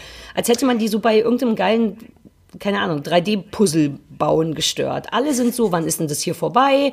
Niemand lacht. Also deswegen glaube ich, dass es nicht der Unterhaltung dient übrigens. Die haben alle die ersten 20 Minuten, die ich gesehen habe, gucken alle super ernst, hören zu, unterbrechen sich nicht, machen keine Witze. Und dann ist es mir nicht newsworthy genug, wenn die da im T-Shirt auf dem Klo sitzen. Also dann muss man sich entscheiden für zu Hause und lustig. Dann geht T-Shirt und Billigbrause klar, finde ich. Oder man will aufklären und mit Ärzten telefonieren, dann finde ich, schadet wenigstens ein Pullover nischt und ein Glas statt einer Flasche. Vielleicht bin ich auch einfach alt. Ja, und was ich das Verwirrende finde an der Sendung, ich finde, es ist eine Sendung, der Oliver Pocher sehr gut tut. Ich finde, ohne Pocher wäre das nicht auszuhalten. Oliver Ocher. Und es gibt so was? Hast du gerade gesagt, ohne den wäre es nicht auszuhalten? Ja, genau. Warum? Wie lange das gedauert hat. Ja, ernsthaft. Und es gibt häufiger so Momente, ich habe irgendwie ein sehr ambivalentes Verhältnis zu Pocher, aber es gibt so Momente, wo der dem deutschen Fernsehen wahnsinnig gut tut. Es gab vor, ich glaube, inzwischen 10 Jahren so eine Fernsehpreisverleihung, die unerträglich war, bis Pocher endlich kam und alle beschimpft hat. Und das war super.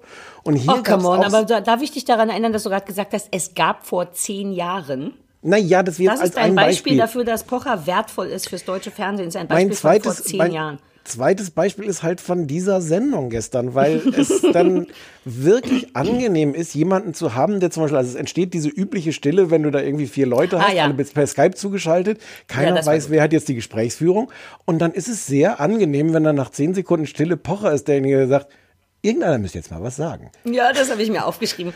Ja, aber das beschreibt und es war später noch, es kam dann später noch der schreckliche Max Giesinger, der dann original irgendwie seine neue Single, ach so, habe ich gerade schon erzählt. Und dann war Pocher derjenige und ich weiß gar nicht, in welchem Maß das gespielt war oder nicht. Es war mir auch egal, der sagte so, ach echt, du willst jetzt noch deine, naja gut, dann mach halt.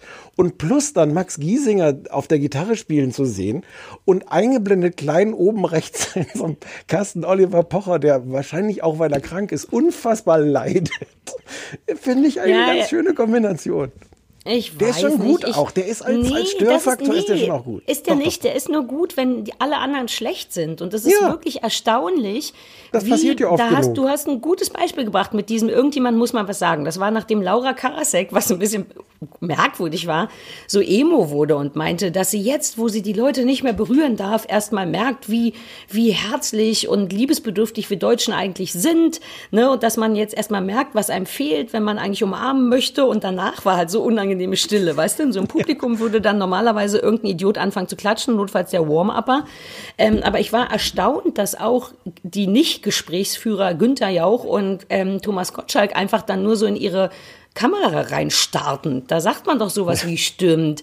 Also irgendwas Moderatives. Und das war dann tatsächlich ein guter Moment, wie Pocher irgendwann meinte, ja, irgendjemand muss jetzt was sagen. Aber gleichzeitig beweist das, dass da auch keiner die Führung hatte. Also man hat einfach da 3 alte Männer, naja, alten jetzt, aber du weißt schon, die und alle sind so, wer sagt denn jetzt als nächstes was? Wird das nicht vorher festgelegt oder was? Ja, naja, anscheinend nicht. Also das weiß ich ja jetzt auch nicht. Also ja, es war nicht gut. Ich hab trotzdem das Gefühl, ich finde es irgendwie, es kommen ja ganz viele so Sachen jetzt. Ich habe noch geguckt, ich habe gesagt, du musst es nicht gucken. Luke, einsam zu Hause, läuft jeden Tag jetzt um 6 bei Sat.1. Ja, ich wollte dich fragen, wie das ist. Schlimmer wahrscheinlich noch. Nee. Oh. Nicht schlimmer, wegen weil lustig. die sich...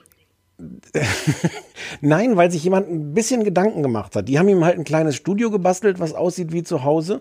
Und er hat da irgendwie zwei Kameras. Er hat Godehard Wolpers, den fantastischen Godehard Wolpers, den man kennt von früher aus Ineinander und von den ganzen Feuerstein-Reisefilmen. Der ist bei Brainpool Produzent und der steht da so ein bisschen als improvisierter Sidekick. Und die haben sich so ein bisschen was ausgedacht, weil das einfach ja auch eine Live-Sendung ist, zu sagen, du machst so Sachen mit Publikum, mit diesem, und wenn ich das jetzt erzähle, wirkt die Idee schon wieder so winzig. Die haben halt als Sendungsschild haben sie irgendwie nur so von ihm so handschriftlich Luke allein zu Hause mit so einem Herzchen einfach so hingekriegelt. Und er hat gesagt, gebt euren Kindern irgendwelche Wachsmalstifte oder was und schickt uns, malt uns das Sendungslogo. Süß. Das ist eine winzige Idee, aber so solche Sachen zu sagen, wenn wir jetzt jeden Tag on air sind und weil es auch irgendwie so ein Bedürfnis gibt zu sagen, entertained us, dann wirklich das mit Publikum zu machen. Und Luke, ich bin gar kein Luke-Fan, aber der macht das angenehm, der kann da auch sehr lange vor sich hinreden. Ich habe es ehrlich gesagt auch nicht so, ich muss es mir jetzt auch nicht angucken. Es ist jetzt nicht meine neue Lieblingssendung. Aber es ist schon, es ist schon besser als irgendein so ein Archiv-Scripted Reality-Scheiß zu zeigen, finde ich das schon ganz schön. Und dann zeigt er ein paar weil die ein Filme Konzept haben dann augenscheinlich, richtig? Also die haben sich wirklich was überlegt und nicht nur... Ein bisschen. Die haben sich ein bisschen was überlegt. Und das ist schon ganz schön. Die hatten anscheinend irgendwie auch Max Giesinger, der hat da auch gesungen. Es ist wirklich? Ja. Oh, es ist armselig. Es ist auch da so ein bisschen weird, dass das Fernsehen sich da so schwer tut, da jetzt so Entertainment zu improvisieren, wenn alle Leute das gerade tatsächlich machen. Es kommt jetzt am Mittwoch, kommt von Mark Forster so eine Musiksendung auf Vox, die so funktioniert mit diesen Heimkonzerten, dass die Leute, die Musiker zu Hause irgendwie Musik machen. Das findet ja auch alles schon statt. Also die machen das ja gerade alle auf YouTube und Facebook und wer weiß wo. So ein bisschen merkwürdig, dass sich das Fernsehen da jetzt so schwer tut zu sagen, komm, lass uns das mal irgendwie abbilden, dann fällt dir nichts anderes ein, als im Grunde, 3 alte Männer da hinzusetzen, die miteinander reden, während da draußen ganz viele Leute kreativ sind und sich Sachen ausdenken. Ich glaube, dass das Fernsehen inzwischen, also jetzt bevor Corona kam, einfach aufgegeben hat. Ich glaube, wir sind jetzt wirklich an dem Punkt, wo die wissen, Hauptsache, wir machen auch noch ein Streaming-Portal, damit alle Sachen, die wir im Fernsehen machen, noch gesehen werden. Und jetzt kommt aber aus Versehen deren Revival Jetzt haben die Leute, vielleicht die Alten, wieder Bock fernzusehen und das Fernsehen ist darauf gar nicht mehr vorbereitet, weil es einfach schon so, ja komm, ist doch egal, wir machen die geilen Sachen in den Mediatheken und deswegen wissen die nicht mehr, wie das funktioniert, glaube ich. Ich glaube das wirklich. Die haben nur noch so Mediathekabgeordnete und 3 Leute, die fürs Hauptprogramm zuständig sind. Ich glaube, das stimmt total, aber deswegen bin ich auch gespannt. Vielleicht ist das ja jetzt eine Chance. Das wird ja vermutlich noch ein paar Wochen so gehen. Vielleicht entstehen coole Sachen. Und vielleicht, wenn, wie gesagt, den Schritt erstmal von RTL zu sagen, komm, wir machen das jetzt jeden Abend um 7:45, den finde ich als ersten Schritt super, wenn denen als zweiter Schritt noch was Gutes einfällt, was man damit macht. Ja, wie zum Beispiel Make-up. Was? Make-up? Make-up, schönen Hintergrund für Thomas Gottschalk. Vielleicht können die Leute ein bisschen was malen, was der Pocher und der Gottschalk sich hinten rankleben können. Du bist so oberflächlich. Ich bin Style-Nazi, ist echt so. So mit Concealer und allem? Ah, und noch eine Sache, die du von mir gelernt hast.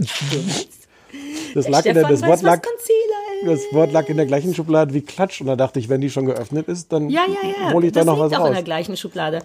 Du, ich habe eine ganz kleine Problematik. Wir haben ja jetzt schon sehr viel gesprochen. Etwa eine Stunde. Ich muss aufs Klo. Folgender Plan. Wir können entweder redest du einfach weiter und ich gehe super schnell. Das könnte was werden. Oder wir drücken auf Pause, aber ich kann mir vorstellen, dass die Leute das gar nicht gut finden. Insofern lasse ich vielleicht einfach alles hier. Ich lege der Hund ist auch noch hier. Vielleicht kannst du einfach ganz oft Penny sagen und dann macht die irgendwas. Okay. Okay, ich mache super schnell, du unterhältst so lange die Leute. Tschö. Aber Händewaschen nicht vergessen. Also es muss ja eigentlich schon wegen Händewaschen. Ich muss jetzt weg, tschö. Muss ja eigentlich wegen Händewaschen schon mindestens 20 Sekunden dauern. Wahrscheinlich hören wir sie jetzt gleich aus dem Bad Happy Birthday singen, wobei ich weiß gar nicht, ob man das jetzt noch macht. Es gibt inzwischen so viele andere Singvorschläge. Oh Gott, mir jucken jetzt schon wieder die Hände, wenn ich nur darüber rede. Ich habe auch gehört, ich weiß gar nicht, wie das medizinisch ist. Ein Freund von mir ist Arzt, der hat erzählt, dass eigentlich die kaputten, vom Waschen kaputten Hände natürlich viel gefährlicher sind für Vireneingriffe, als wenn ich die mal nicht waschen würde.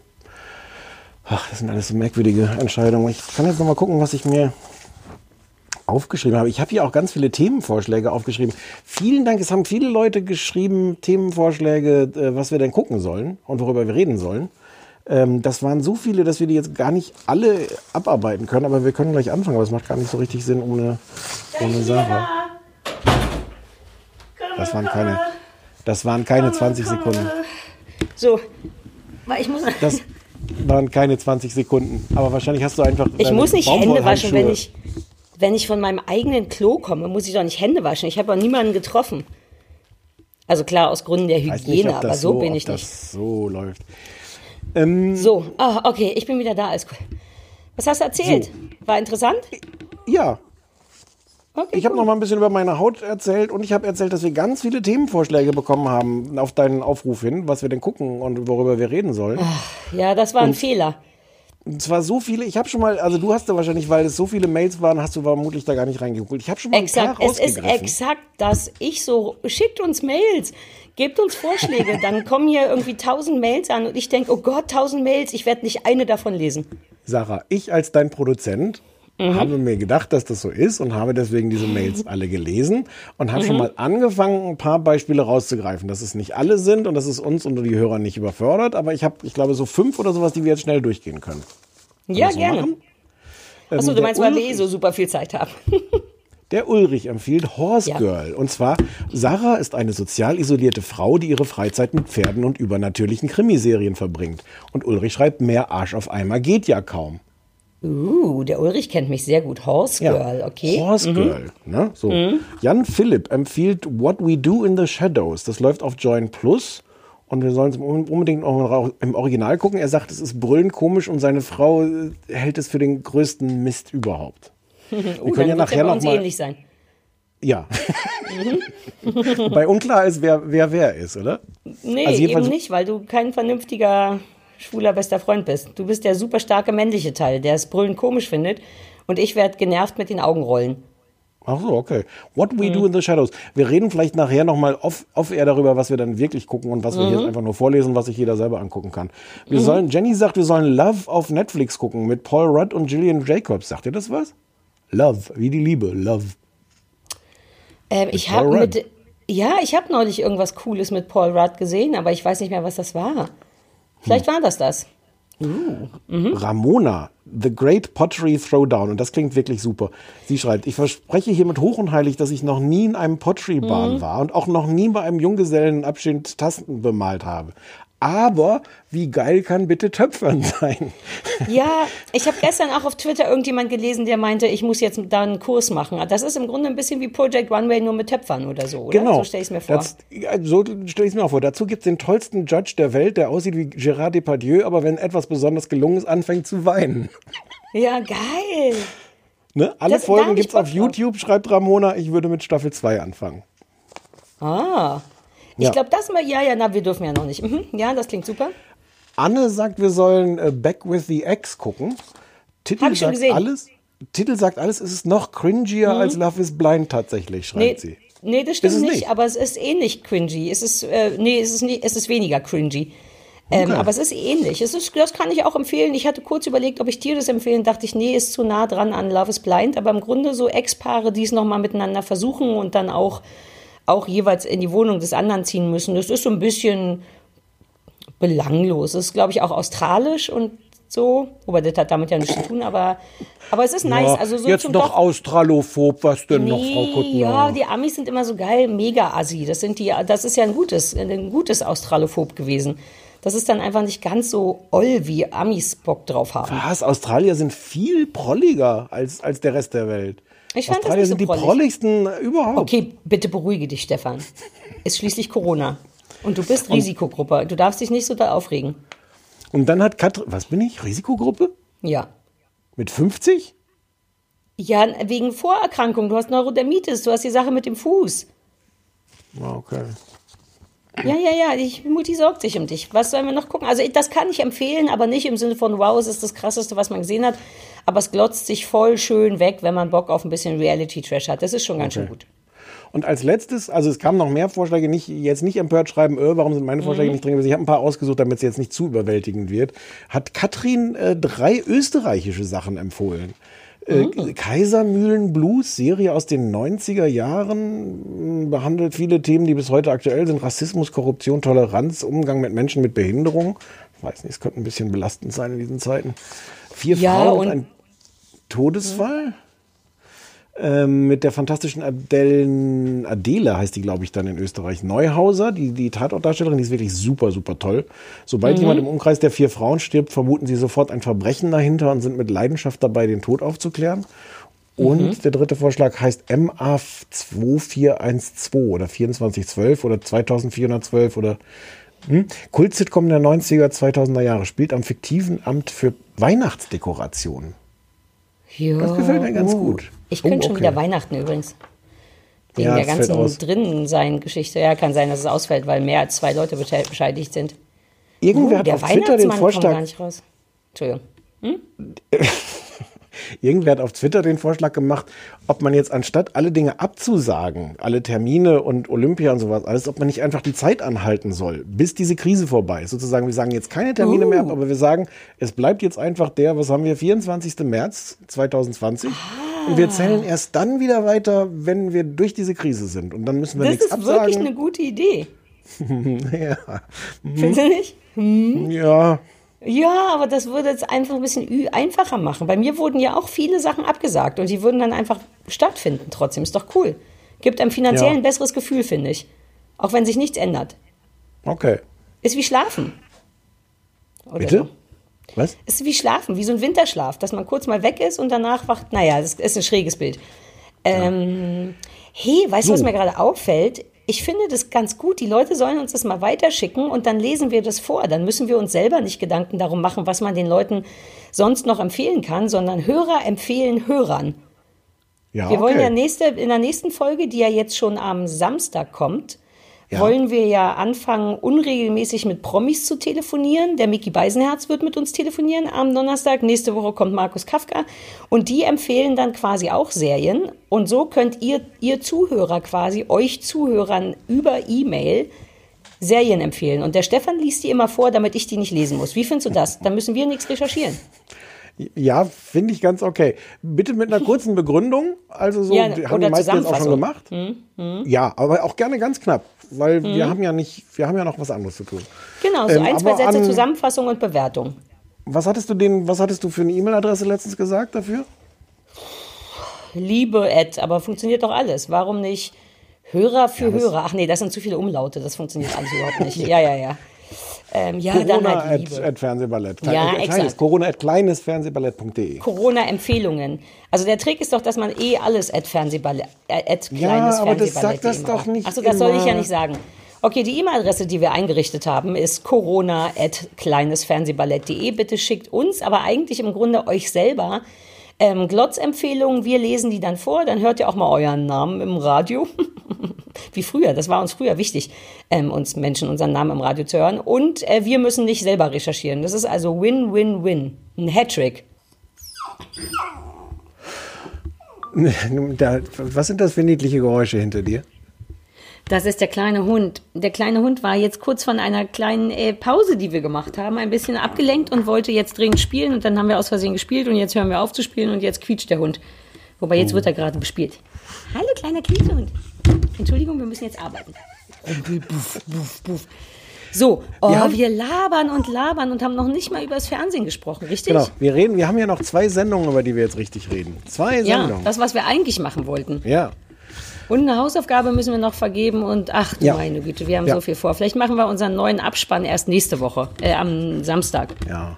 Das dauert ja sonst alles ewig. Du hast da wieder alles auf Rekord gedrückt, ne? Ja. Also ich habe hier Ich frage nur sicherheitshalber, weil ich hier regelmäßig alles kaputt mache, wovon unsere Hörer natürlich nichts ahnen. Nee, aber eben ist hier Blut und Schweiß geflossen, als du meintest, es kann sein, dass ich alles bis hierher nicht aufgezeichnet habe oder irgendwas. Nachträglich gelöscht habe. Ja.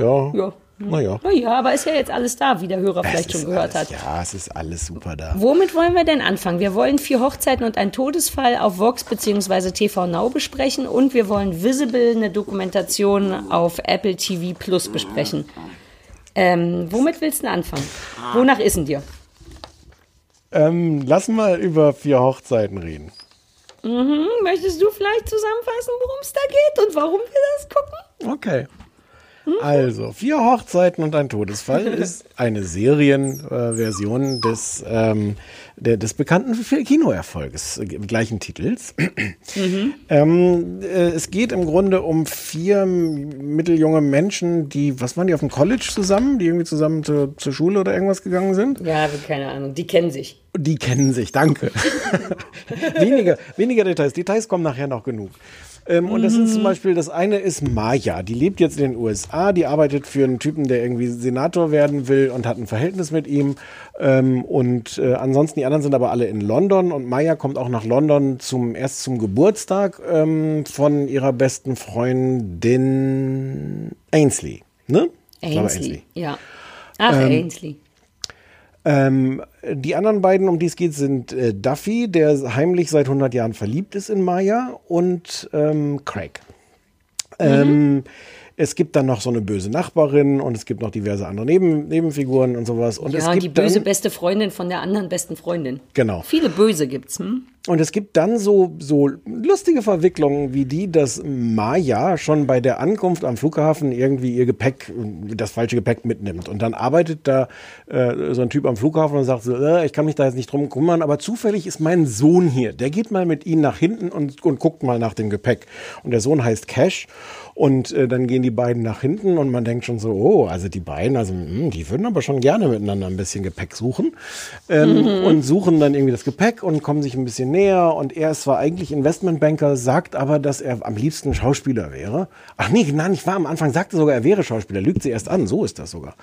Und dann unterhalten die sich, stellen irgendwie fest, dass sie Gemeinsamkeiten haben, weil ihre beiden Mütter sind irgendwie relativ früh gestorben und die haben auch noch andere Gemeinsamkeiten, die ich vergessen habe, und finden diesen verdammten Koffer da hinten nicht, bis sie rausfinden, dass Maya da drauf sitzt. Also die sitzt die ganze Zeit schon auf dem Koffer von ihr und die suchen den noch.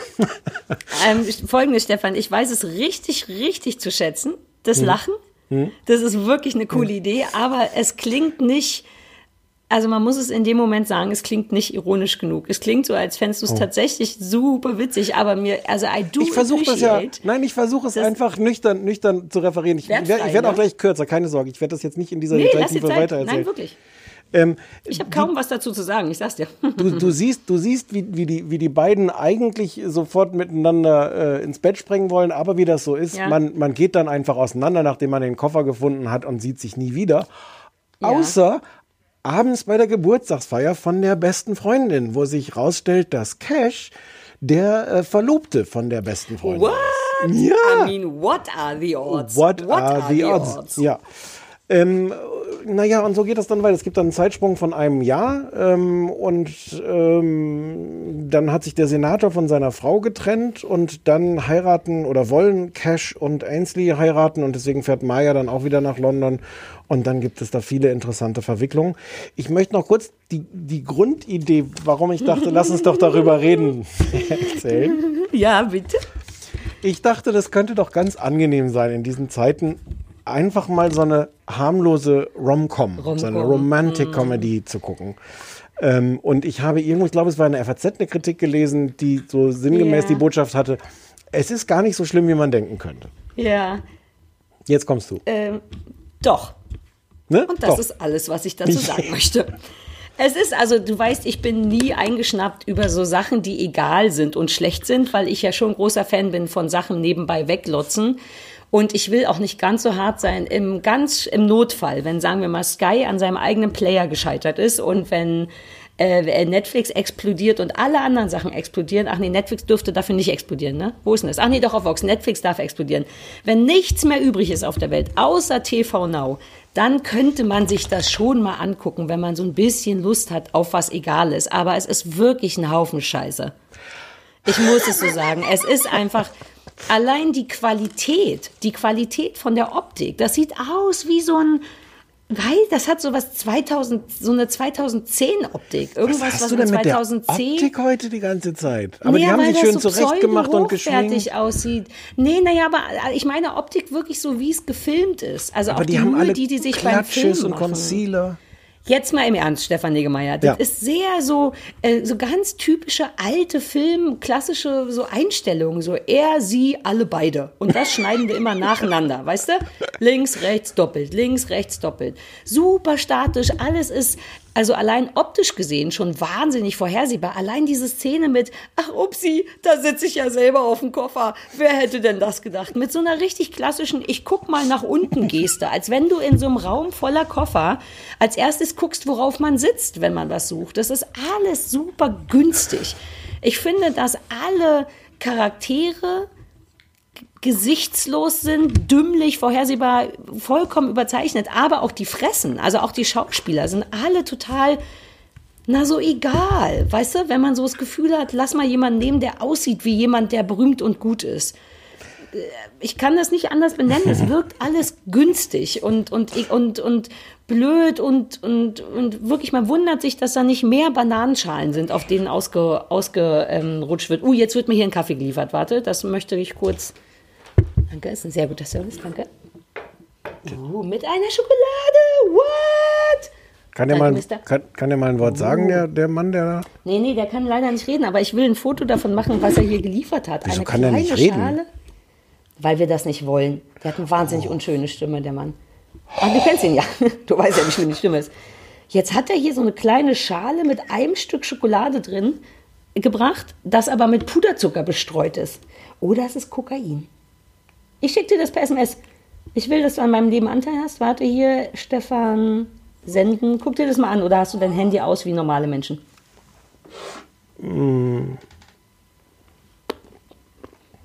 Hast du an? Ja, jetzt ist was gekommen. Aber es ist am Ende ist es ein Stück Schokolade, ne? Ja, das ist, weil ich total moppelig werde durch die ganzen Braten. Ich komme zu nichts. Ich fresse den ganzen Tag. Inzwischen kann ich tatsächlich meine Füße nicht mehr sehen oder meine Vagina. Oder deine Armbeuge. Aufgrund von Bauch. Ich kann nicht in die Armbeuge husten. Das ist alles sehr problematisch hier mit der Schokolade. Deswegen gibt es nur ein Stück, aber halt Kokain dazu. Okay. Also ich muss ja jetzt nicht noch länger meckern, wie doof ich das finde. Ich finde es wirklich vor allem unkreativ auch. Das ist irgendwie schade. Das hätte ruhig egal sein können für mich. Damit kann ich gut leben, aber das ist irgendwie ärgerlich.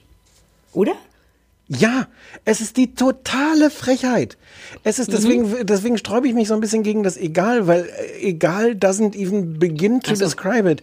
Es ist so schlimm, es ist so konstruiert und zwar so lieblos konstruiert. Ja, genau. Also so Rom-Coms sind ja alle irgendwie konstruiert, aber man kann das ja mit einem gewissen Charme machen oder mit einer Überraschung oder mit irgendwas. Manchmal gibt's das ja auch, dass man Leute sieht, die da Paare spielen im Fernsehen und man spürt tatsächlich so eine Chemie.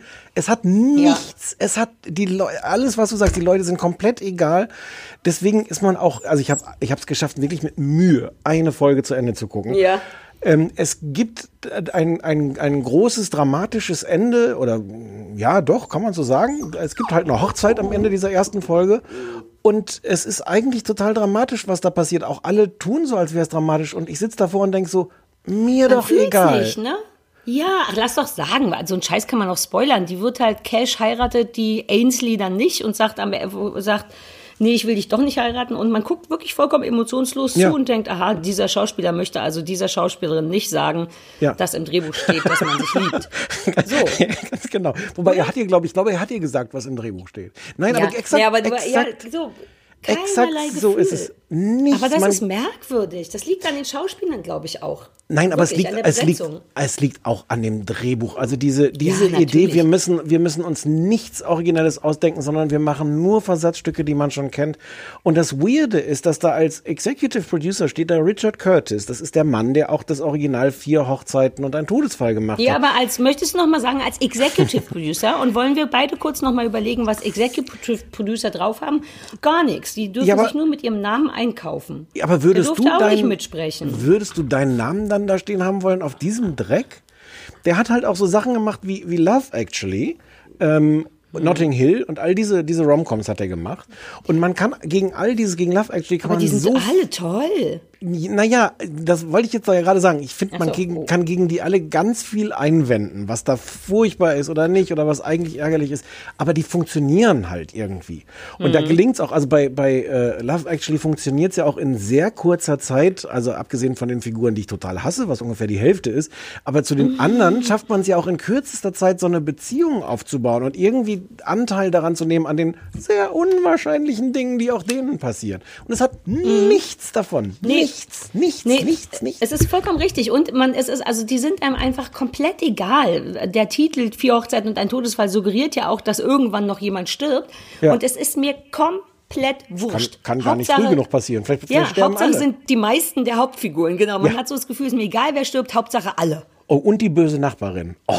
Ja, wer ist denn die böse Nachbarin? Ich habe immer nur die böse beste Freundin. Naja, die böse beste Freundin, aber die wohnt doch gegenüber irgendwie. Ach so, ja, aber die ist in erster Linie die böse beste Freundin von der anderen besten Freundin. Also es ist wirklich furchtbar, ja. Es ist wirklich, irgendwann habe ich es geschafft und deswegen möchte ich ein bisschen das sogar empfehlen, mich in so eine Hate-Watching-Stimmung zu bringen. Weil mich das wirklich nicht egal gelassen hat, sondern weil ich zunehmend davor saß und dachte, das ist nicht euer Ernst. Und ich kann das dafür sehr empfehlen, wenn man nochmal so den Adrenalinspiegel für was Egales nochmal so neu einjustieren will. Dafür kann ich das sehr empfehlen, weil Alter, und dann gibt's noch die Flughafenszene, wo dann sie tatsächlich nochmal so ein Remake machen von diesem, ich stehe da mit so Schrifttafeln, die ich dann nach und nach, Ja, die bedienen sich ja sowieso auch die Sache mit dieser einen Nerd-Typ, auf den es, glaube ich, am Ende hinausläuft. Ich wette, der wird dann der freundliche Nachbar oder was es ist, das Love Interest, der hält doch dann da auch so eine Boombox hoch, wie in diesem John Cusack, war das John Cusack? Ja, diesen 80er-Jahre-Film. Die bedienen sich den wichtigsten und coolsten Gesten von Romcoms und ballern es komplett kaputt. Ja. Ich finde es wirklich mehr egal, also auf eine sehr ärgerliche Art egal, aber ich kann noch nicht mal meckern und schreien. Ich bin eher bei mir ist umgekehrt, ich fand es auf eine sehr egale Art ärgerlich. Also es ist wirklich beeindruckend gewesen. Wir können wirklich das sehr empfehlen, wenn man Bock hat, sich zu ärgern oder wenn man wirklich für bestimmte Situationen wie so ganz schlimmer Liebeskummer oder ganz schlimmer Kater oder irgendwas. Nein. Na doch, dann läuft es zumindest egal an einem vorbei. vorbei, finde ich. Findest du auch nicht? Naja. Na gut, dann lieber weiß ich Gilmore nicht. Girls nochmal gucken oder Friends oder so, ja, ist richtig. Eben. Und ja, und das was- war beeindruckend scheiße. Ja. Wer hat das in Es der tut mir FAZ leid. geschrieben? Weiß ich nicht, muss ich nachgucken. Okay, ne, dann ist egal. Ich dachte, wir kennen es. Ja, habe ich aber schon wieder verdrängt. Mhm. Alter. Ja, cool. Ja, das war wirklich furchtbar. Ich das nehme an, du hast Gute- dich super geschämt, als du angefangen hast. Ja, das Gute ist, das Gute an Corona ist, dass das jetzt vorerst wegen schlechter Quoten abgesetzt ist und auf dem Sendeplatz läuft jetzt Mark Forster mit seiner komischen Heimmusiksendung. Insofern. Ach, warte, das lief im Fernsehen und wurde Ja, Fox. abgesetzt? Naja, nicht abgesetzt, sie haben es jetzt erstmal verschoben, weil ja Mark Forster da jetzt rumsingt. Aber vielleicht waren sie auch ganz das froh, ist es auch kein verschieben zu Zufall. können. Ja, ich wollte gerade sagen, wir haben es ja im Internet geguckt. Also ich habe es im Internet geguckt. Ja, ich hab's und auch im natürlich, Internet geguckt. natürlich auch noch so ein Ding, was es bedeutend schlechter macht, ist, dass man das im Internet auch nicht auf Original gucken kann. Ich hoffe immer so ein ganz bisschen, dass vielleicht auch die Synchro es nochmal versaut.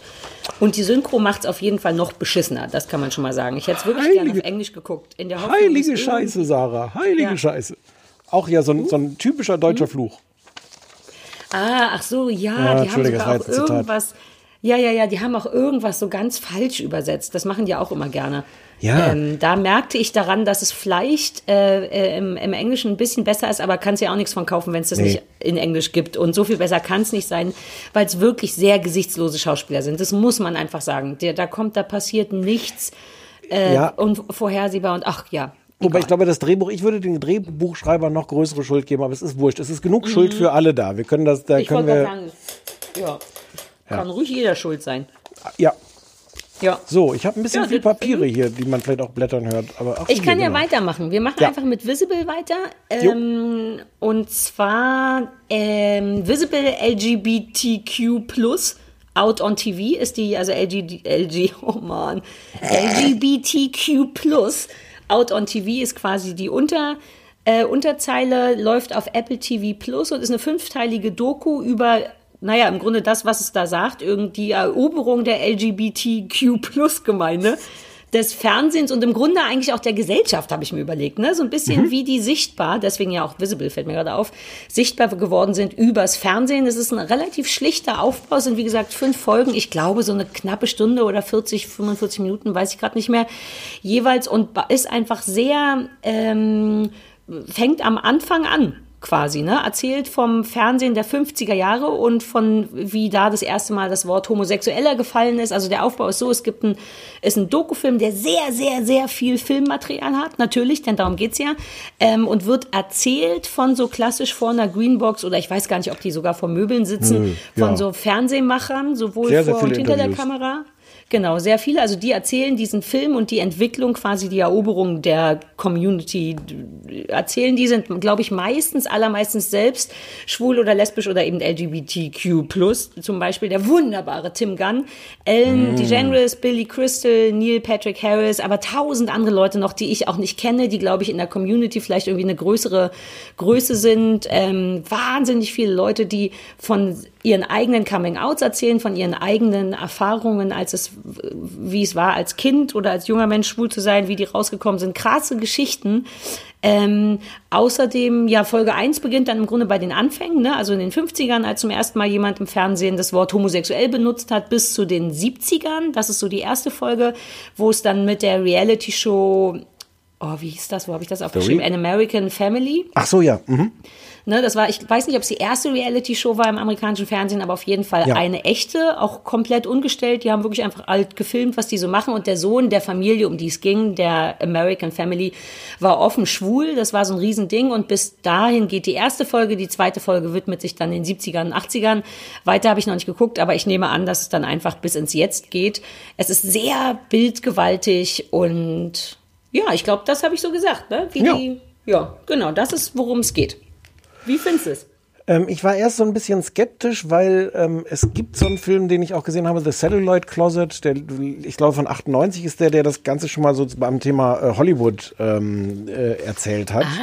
Und hier geht es eher so um Fernsehen, ne? Muss man vielleicht dazu sagen. Genau, dies ist schon sehr, sehr Fernsehen. Und ich hatte so ein bisschen, weil ich ja so ein positiver Mensch bin, habe ich gedacht, das ist jetzt so ein bisschen kalkuliert von Apple, da machen wir jetzt irgendwie sowas Großes für die LGBTQ-Community, machen wir nochmal irgendwie so ein Projekt, dass sich alle freuen und es ist so ein bisschen aber nur billig nacherzählt. Es hat mich auch am Anfang, es fängt halt an, wie das halt oft ist in diesen Dokus mit so, ich glaube sogar 4 oder 5 Minuten zusammengeschnitten, all diese Leute, die sie da gefragt haben, mit so kurzen Interview-Schnipsels, schon mal was war, Interview-Schnipsels, die einen irgendwie neugierig machen sollen, wo ich aber so ein bisschen dachte so, ist das hier vielleicht eigentlich nur so eine Fleißarbeit, aber gar nicht toll. Es ist toll. Ich finde es ganz großartig, weil sie wirklich ganz viel erzählen. Also natürlich über Schwule, Lesben, geben sich sehr viele Mühen, dass es nicht nur eine Geschichte ist von Schwulen im Fernsehen, sondern von Lesben, von Bisexuellen, von Transmenschen. Und dann kommt das Thema HIV, kommt natürlich auch noch da rein. Also es ist man merkt es auch sehr, sehr bewusst, wirklich das ganze Spektrum zu zeigen.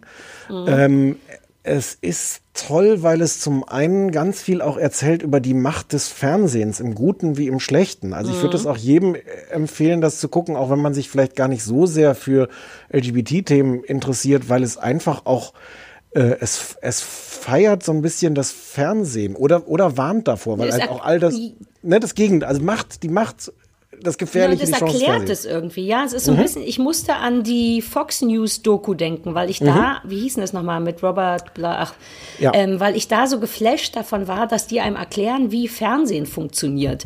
Und das machen die da auch, ne? Dass wenn ein Schwuler, also ohne zu weit vorher rauszunehmen, aber wenn dann da doch mal ein Homosexueller im Fernsehen abgebildet wird, gibt's dann richtig Regeln, ne? Wie die, es gibt nur 3 Berührungen, die machen dürfen, keine darf so und so sein, oder man muss das Publikum erstmal reineasen in die Vorstellung von, so, hier ist ein Homosexueller und erst danach fangen wir an, die sympathisch zu machen, sowas, ne? Das ist einfach so auch interessant.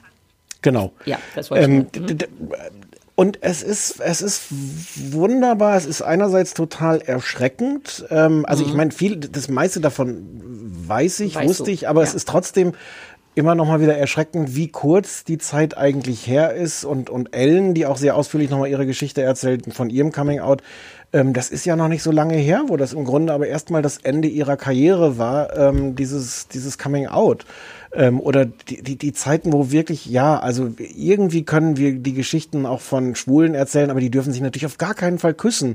Und eigentlich muss der Schwule auch am Ende der Folge, im Idealfall ist er dann auch tot, weil dann, es geht ja nie gut. Oder doch hetero, oder Liberace. Genau.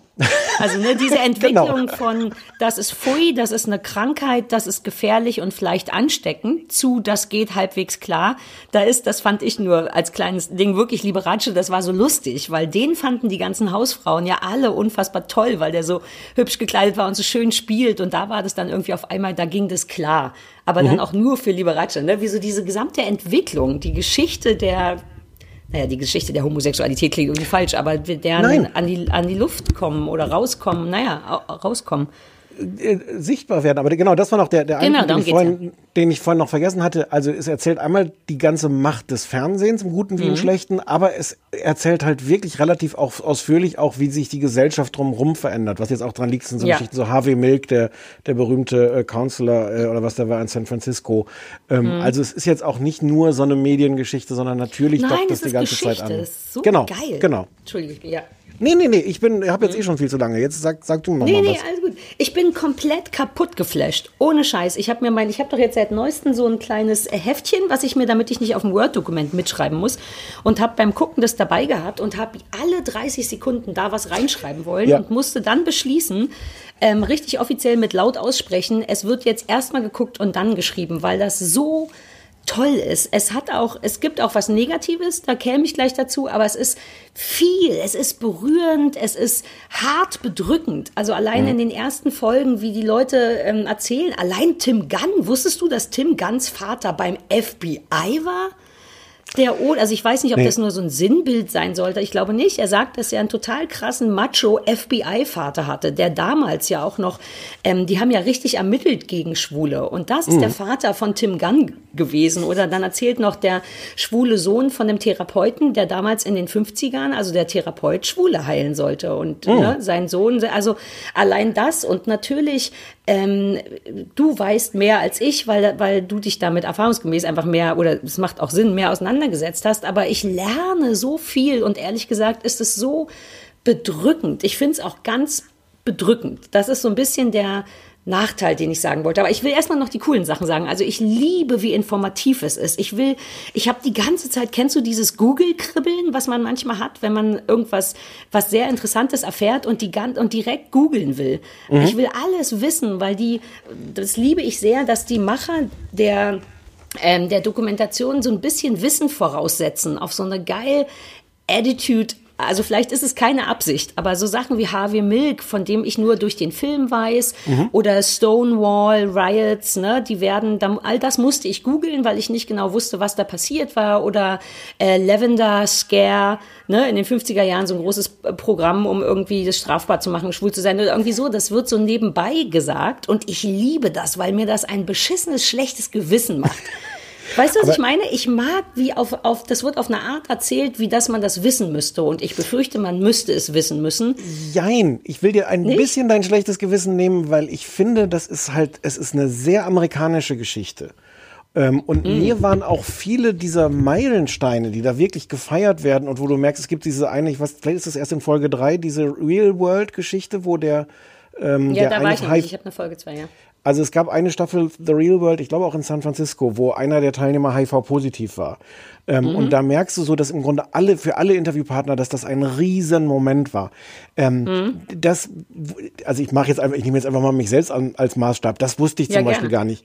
Und ich glaube, es gibt viele Dinge da, die einfach auch in Amerika total bekannt sind oder vorausgesetzt werden können. Aber diese Stonewall Geschichte, das weiß man. Ja, das wusste ich nicht. Und Lavender Scare wusste ich auch nicht. Stonewall ist der Ursprung von Christopher Street Day oder Pride. Das ist siehst du, aber so das weiß ich nicht. Und ich ärgere mich ein bisschen, weil ich schon irgendwie denke, dass ich das wissen sollte. Aber das ist jetzt ein guter Anlass. Ja, finde ich auch. Ich will noch eine Sache sagen, die mich rein fernsehmäßig wirklich flasht. Es ist halt eine Bilderflut vorm Herrn. Ne? Da es ja ums Fernsehen geht, haben die natürlich Bilder ohne Ende. Du guckst also die ganze Zeit Fernsehen im Fernsehen. Ja. Und es gibt lauter Sachen, wo man denkt, geil, das will ich mal sehen. Also, weil die einem auch so viel vorstellen, wie diese Reality-Familien-Soap All in the Family war so eine Comedy-Geschichte, ne, mit Archie, mit diesem, genau, wo die ersten Schwulen so dargestellt wurden, dann irgendwie auch dann doch als freundliche Menschen, all diese Fernsehmeilensteine habe ich so Bock zu sehen. An American Family ist also diese Reality-Show mit dem offen schwulen Sohn. Das liebe ich sehr. Ich finde es ganz, ganz, ganz, ganz, ganz toll. Aber ich finde es auch, und da kommt schon wieder mein schlechtes Gewissen, erstens finde ich es ein bisschen viel. Also diese Bilderflut macht zwischendurch, dass man denkt, weißt du, wenn bei so True Crime Sachen immer irgend so eine amerikanische Iowa-Natur gefilmt wird aus dem Auto. Das fehlt dir zwischendurch mal. Exakt. Weißt du, weil es dann doch nicht genug tote Bilder von Toten gibt oder so, filmen die doch dauernd so wunderschön gefilmten Scheiß, ne? Das ist doch das Tolle an diesen neuen Crime-Dokus, dass es immer schöne Naturaufnahmen gibt. Und es gab wirklich einen Moment, wo ich dachte, kann ich kurz mal Iowa sehen? Weil so viel passiert und alles, was auch erzählt wird, die haben ja auch so viel zu erzählen. Ich finde, man merkt die Atemlosigkeit, auch der Macher. Dieses, jetzt soll das alles mal raus, das soll alles gezeigt werden. All das, was so assi und so fies und so hart und gleichzeitig so schön war. Und das stresst mich ein bisschen, die Atemlosigkeit von dem Film. Und mich stresst wirklich, das klingt ein bisschen kokettierend, aber ich bin in so einer Bubble aufgewachsen, was Homosexualität angeht. Ne? Meine Mutter hat mir mit 16 gesagt, dass sie es super gut fände, wenn ich lesbisch wäre. Einfach, weil sie, glaube ich, ganz doll klar machen wollte, dass das total fein ist für sie. Und dann bist du aus Trotz ein bisschen enttäuscht. Ja. Aus Trotz hast du dann dich für die totale Heterosexualität entschieden. Exakt. Nachdem ich ihr gesagt habe, dass ich jetzt verlobt bin, hat sie mir Fotos von schönen Frauen geschickt, falls ich mich nochmal umentscheiden möchte. Nein, hat sie nicht, aber du weißt schon, nur um so klar zu machen, dass ich schon immer damit groß geworden bin, dass mir das im besten Fall komplett egal ist, wer mit wem knutschen, lieben und so möchte. Ne? Und auch durch dich ist das ist alles so normal, dass ich manchmal einfach nicht auf dem Schirm habe, wie noch nicht normal das tatsächlich für Mitglieder, ich würde jetzt einfach mal die Community sagen, um nicht immer LGBTQ+ zu sagen. Ja. Und das bricht mir dann immer die Beine, weil ich erstens wirklich schnell anfange zu weinen. Also ich glaube, ich habe in den ersten 2 Folgen allein 2-mal geweint, weil ich das immer überhaupt nicht ertragen kann, wie beschissen das ist, auch heute augenscheinlich noch schwul zu sein. Vor allem aber früher, das finde ich so bedrückend. Und gleichzeitig habe ich dann irgendwie wirklich ein bisschen ein schlechtes Gewissen. Ein Teil von mir denkt, ja, diese Bedrückung, die soll ich auch spüren, denn es soll mir auch klar sein, dass ich es besser habe als andere. Und das verwirrt mich ein bisschen, weißt du, sowohl die Bilderflut, als auch, dass mich das sehr bedrückt, weil ich dann wirklich hier stehe und die kleinen Fäustchen in die Luft recke und sage, aber das ist doch total gemein. Das kann ja nicht sein, dass das noch so ist. Und dann schäme ich mich, weil es in meinem Kopf normaler ist, als es in der Welt ist, aber ich kann ja auch aktiv nichts dagegen tun. Also es wirft mich so ein bisschen in ein moralisches Dilemma, aber es ist das Beste, was ich seit sehr langem gesehen habe. Es kriegt mich auf jeder einzelnen Ebene. Ja, ich finde, du musst da gar kein, also das schlechte Gewissen ist total absurd, aber ich weiß, was du meinst mit der Bilderflut. Ich finde es nicht so schlimm, weil ich das Gefühl habe, dass sie das sehr gut sortiert haben. Also es hat so eine gewisse Chronologie, aber sie haben auch so Sachen so thematisch ganz schön nochmal sortiert. Und ich finde, es hat ziemlich viel Struktur dafür, dass das eine unfassbare Materialschlacht gewesen ist. Aber du hast schon recht, es sind auch wahnsinnig viele Informationen und Geschichten und sowas drin. Ich habe, als ich mich heute hingesetzt habe und nochmal Notizen gemacht habe, was ich denn da jetzt erzählen will, es ist alles viel zu viel, was da drin steckt, als dass man das jetzt so diese Punkte. Aber man kann halt auch jeden Abzweig daraus nehmen. Das würde ich zum Beispiel total empfehlen, wer Lust hat, sowas wie Ellen, diese Coming-out-Folge von Ellen kann man sich auf YouTube oder irgendwo angucken. Es ist so toll, das einfach sich noch mal anzugucken. Ich weiß, das kommt da auch vor bei Roseanne. Da war ich gerade in England, habe da studiert, glaube ich. Da gab es eine Folge, da war schon großer Hype vorher, dass es eine Folge gibt, wo Roseanne eine Frau küsst. Und es war wirklich so, wow. Und alle haben irgendwie vorm Fernseher gesessen. Und dann haben die das so ganz verschämt gemacht, dass du den Kuss gar nicht wirklich siehst. Und all das, also du kannst dir das in der Doku angucken, aber das meiste ist ja irgendwie auch auf YouTube und du kannst es angucken. Ich würde total dafür werben, Behind the Candelabra, diesen Liberace-Film sich anzugucken, der ist auch irgendwo im Netz anzusehen. Das ist so toll. Also das meine ich mit dem Google-Kribbeln. Man hat dauernd das Gefühl, das will ich auch noch. Oh, ich will das gleichzeitig googeln. Man hat so viel Folgeempfehlungen, allein an Fernsehsachen, die man mal sehen will.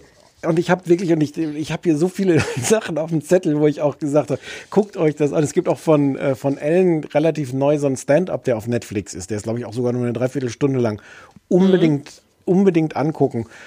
Was mir auch neu war, die Rolle, die Oprah bei dem gespielt hat. Oprah darf sich da so ein bisschen auch ihr eigenes Denkmal setzen. Das ist, ich habe das so ein bisschen auch mit so einem mulmigen Gefühl geguckt, weil schon alle daran arbeiten, inklusive sie selber, darzustellen, was für eine göttinnengleiche Frau sie ist.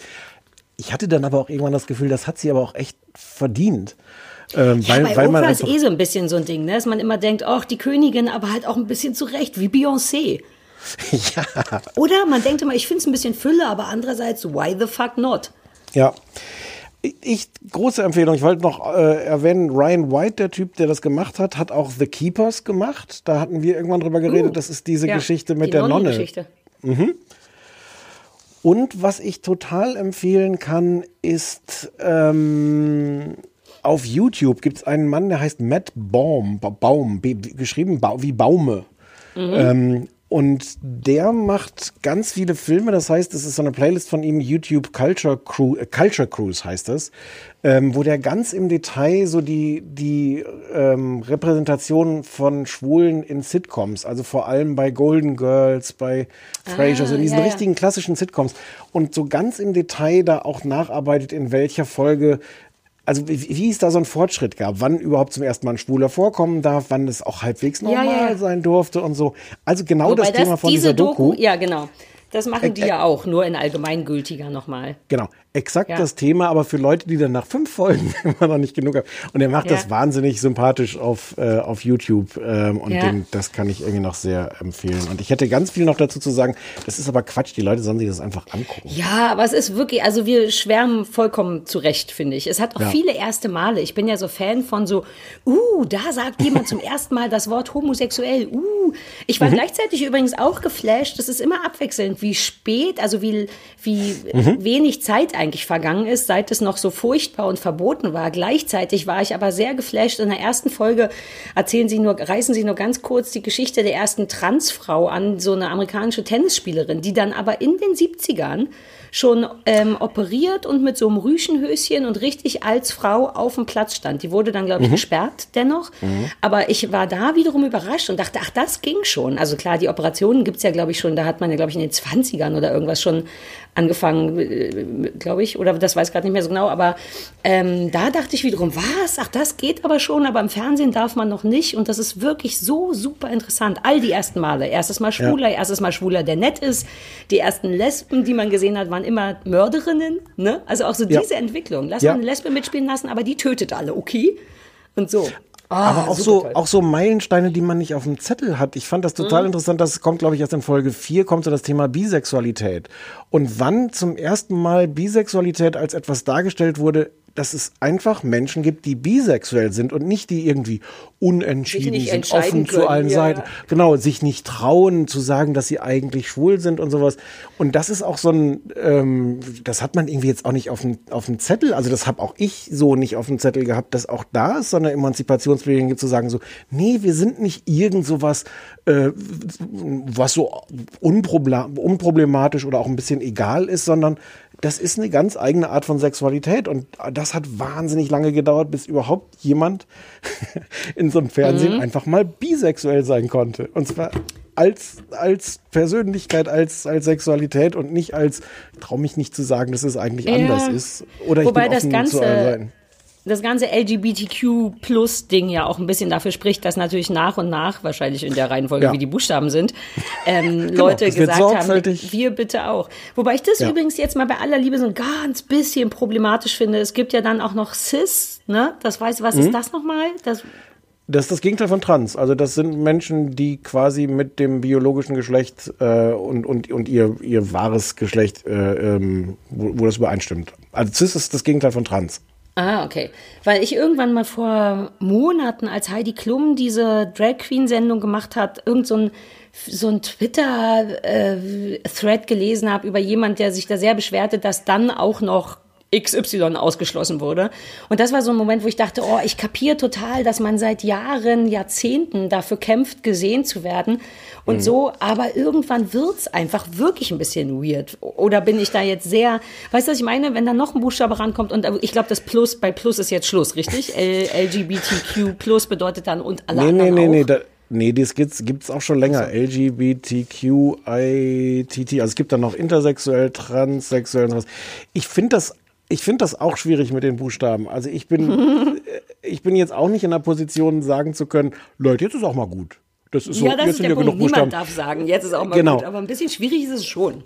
Na, ich finde, es hilft auch nicht, wenn du Teil von so einer Buchstabenkombo wirst. Das macht dir ja jetzt Leute auch nicht irgendwie menschlich näher, dass du über die redest mit 7 Buchstaben. Ich hätte eigentlich auch gedacht, aber wie gesagt, das ist jetzt auch wieder meine privilegierte Position, spätestens mit dem Q. Ich verstehe das Q in LGBTQ so. Was ist denn das Q für queer im Allgemeinen? Genau, queer. So, und ich würde sagen, queer ist alles. Da könnte man doch jetzt, da muss man doch nicht. Aber ja, ich finde das kommt dann auch später noch, man sieht es, ich verstehe dein Gefühl, aber wenn du das dann zum Beispiel siehst, wie dann da auch, was weiß ich, schwarze Transmenschen sind oder schwarze Lesben oder sowas. Bitte? BL. Ich versuche nur abzukürzen. Ja. Black, Trans, BT, naja, du weißt schon, ich versuche Buchstaben anzuhängen.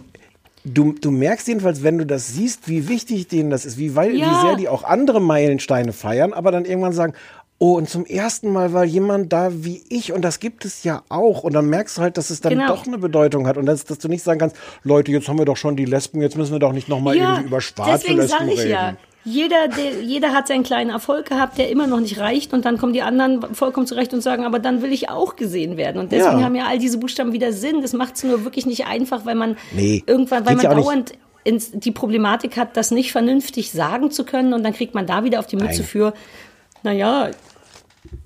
Es geht ja auch nicht um die Buchstaben, es geht ja da tatsächlich, deswegen ist der Titel Visible auch so schön, es geht ja um irgendeine Form von Sichtbarkeit. Einen kleinen Gedanken noch, was ich auch ganz schön finde, ist, dass du so siehst, dass so dieses Trash-Fernsehen teilweise ganz wichtig war. Es kommt Geraldo irgendwie vor, diese krasse, und Jerry Springer, so diese krassen amerikanischen Daily Talkshows.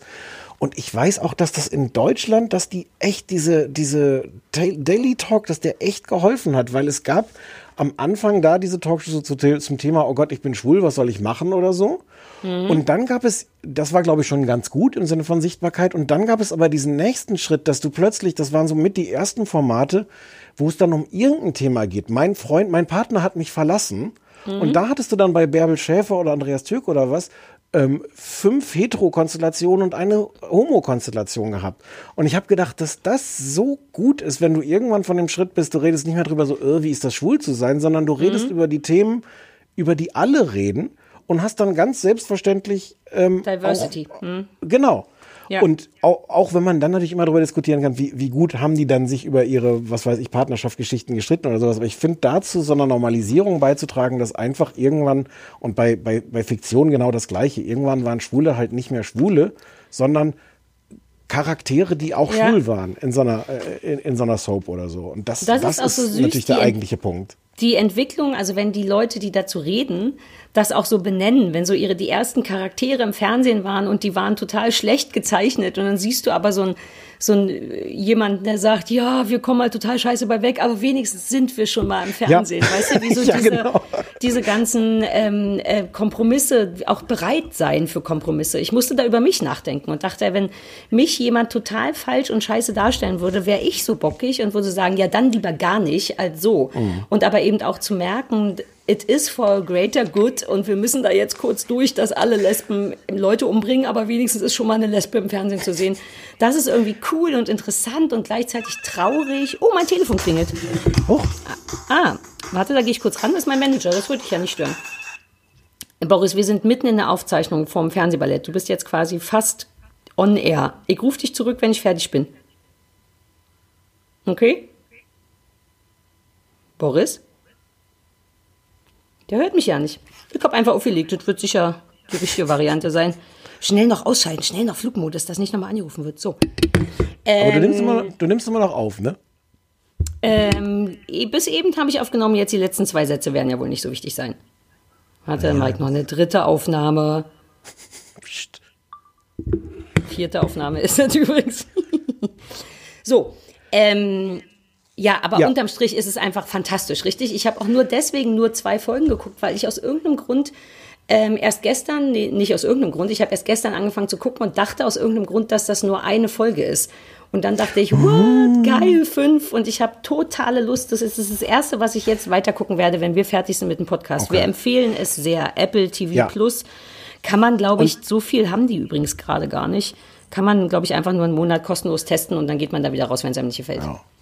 Und ich gebe dir völlig recht, es ist bedrückend, es ist teilweise sehr bedrückend. Ich finde, am Ende gehe ich mit was, aber ich finde, man geht am Ende auch mit was Positivem raus, weil es gibt schon auch ganz viele Beispiele immer, wo es dann einfach doch einen Fortschritt gibt und man glaubt gar nicht, wie schwer der erkämpft war oder wie spät der erkämpft werden musste.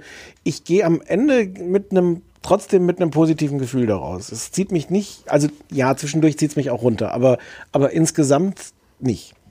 Ich habe jetzt auch erst die ersten 2 Folgen, wo es immer grisseliges Schwarz-Weiß-Fernsehen und alle Schwulen sollen getötet werden. Dann hat man sofort das Gefühl, ich darf gar kein gutes Gefühl haben, weil das alles so unfassbar ungerecht ist. Also fantastisch. Ich finde es fantastisch. Ich will das sofort alles weitergucken. Wir haben 2 Stunden. Wir sind bei 2 Stunden und das, obwohl wir jetzt doppelt senden wollen. Ja, das geht auch nicht so weiter. Das sage ich dir jetzt schon mal. So nee, auf keinen Fall. Weiter. Wir heben uns den coolen Abspann, den wir vorbereitet haben, denn wir wollten wie Professionelle sein, heben wir uns für die Aufzeichnung in ein paar Tagen auf. Man kann uns am Samstag wieder hören, aber wir geben uns noch Hausaufgaben. Geben wir uns noch Hausaufgaben oder ist das alles anders jetzt in Corona? Ich habe eine Hausaufgabe für dich. Ich habe auch eine für dich. Es könnte sein, dass es die gleiche ist. Fang du mal an. Nee, ich glaube nicht. Meine Hausaufgabe ist eine, die uns auf den Anrufbeantworter gesprochen hat. Die habe ich aber weggeschnitten, weil ich dachte, das ist eine super Hausaufgabe für dich. Du Asi, recherchierst schon gar nicht mehr alleine? Ich übrigens auch nicht. Ich habe auch auf den Tipp gehört. Du Asi. Ja, wir sind die besten Asis. Hau rein.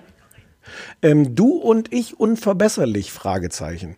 Gibt's wohl schon eine Weile auf ZDF Neo, ist aber auch alles in der Mediathek, kannst du in der ZDF-Mediathek nachgucken. Es ist wohl sowas wie Shopping Queen, nur mit Paaren, die einfach sich gegenseitig ihre Beziehungen angucken. Eine Woche 5 Paare und jeder darf bei jedem hinter die Kulissen schauen. Fragen, die man sonst nicht stellt. Ein Beziehungscheck, der ans Eingemachte geht und am Ende steht eine Note. Ist doch wie für dich gemacht. Wieso kennst du das noch nicht? Das ist super. Ich wollte eigentlich, ich habe im Kopf schon Ausreden überlegt, warum wir beide deine Hausaufgabe gucken müssen. Aber jetzt will ich meine eigene Hausaufgabe gucken. Ja. Ah ja, cool. Du und ich einfach unverbesserlich, ZDF Neo. Genau. Oder so ähnlich. Ja. Ja. Ich habe die Hausaufgabe, die du bekommst, ist eigentlich auf komplett egoistischem Mist gewachsen. Ich hatte gehofft, dass wir sie beide gucken können. Ich gucke sie trotzdem. Und zwar wurde sie empfohlen von unserer zauberhaften freien Mitarbeiterin Anne. Die ist ja grundsätzlich immer gut für Tipps und für Kekse und für Rosenkohl-Weihnachtsbaumkugeln. Ja. Anne ist grundsätzlich gut für alles, seien wir ehrlich. Anne ist wirklich gut für alles. Wenn jetzt schon der Abspann vorgelesen werden könnte, hätte sie eine Erwähnung, gibt's aber erst nächste Woche. Die hat uns das geheime Leben der Hunde empfohlen auf Dreisat. Das ist nämlich, glaube ich, eine Doku, die hatte ich auch auf dem Schirm, weil die schon seit Monaten bewerben. Und da haben die so eine Riesenstudie gemacht, was machen Hunde, wenn sie alleine zu Hause sind. Und filmen also 10 Trilliarden Hunde und wie die meisten Angst haben und was man dagegen machen kann.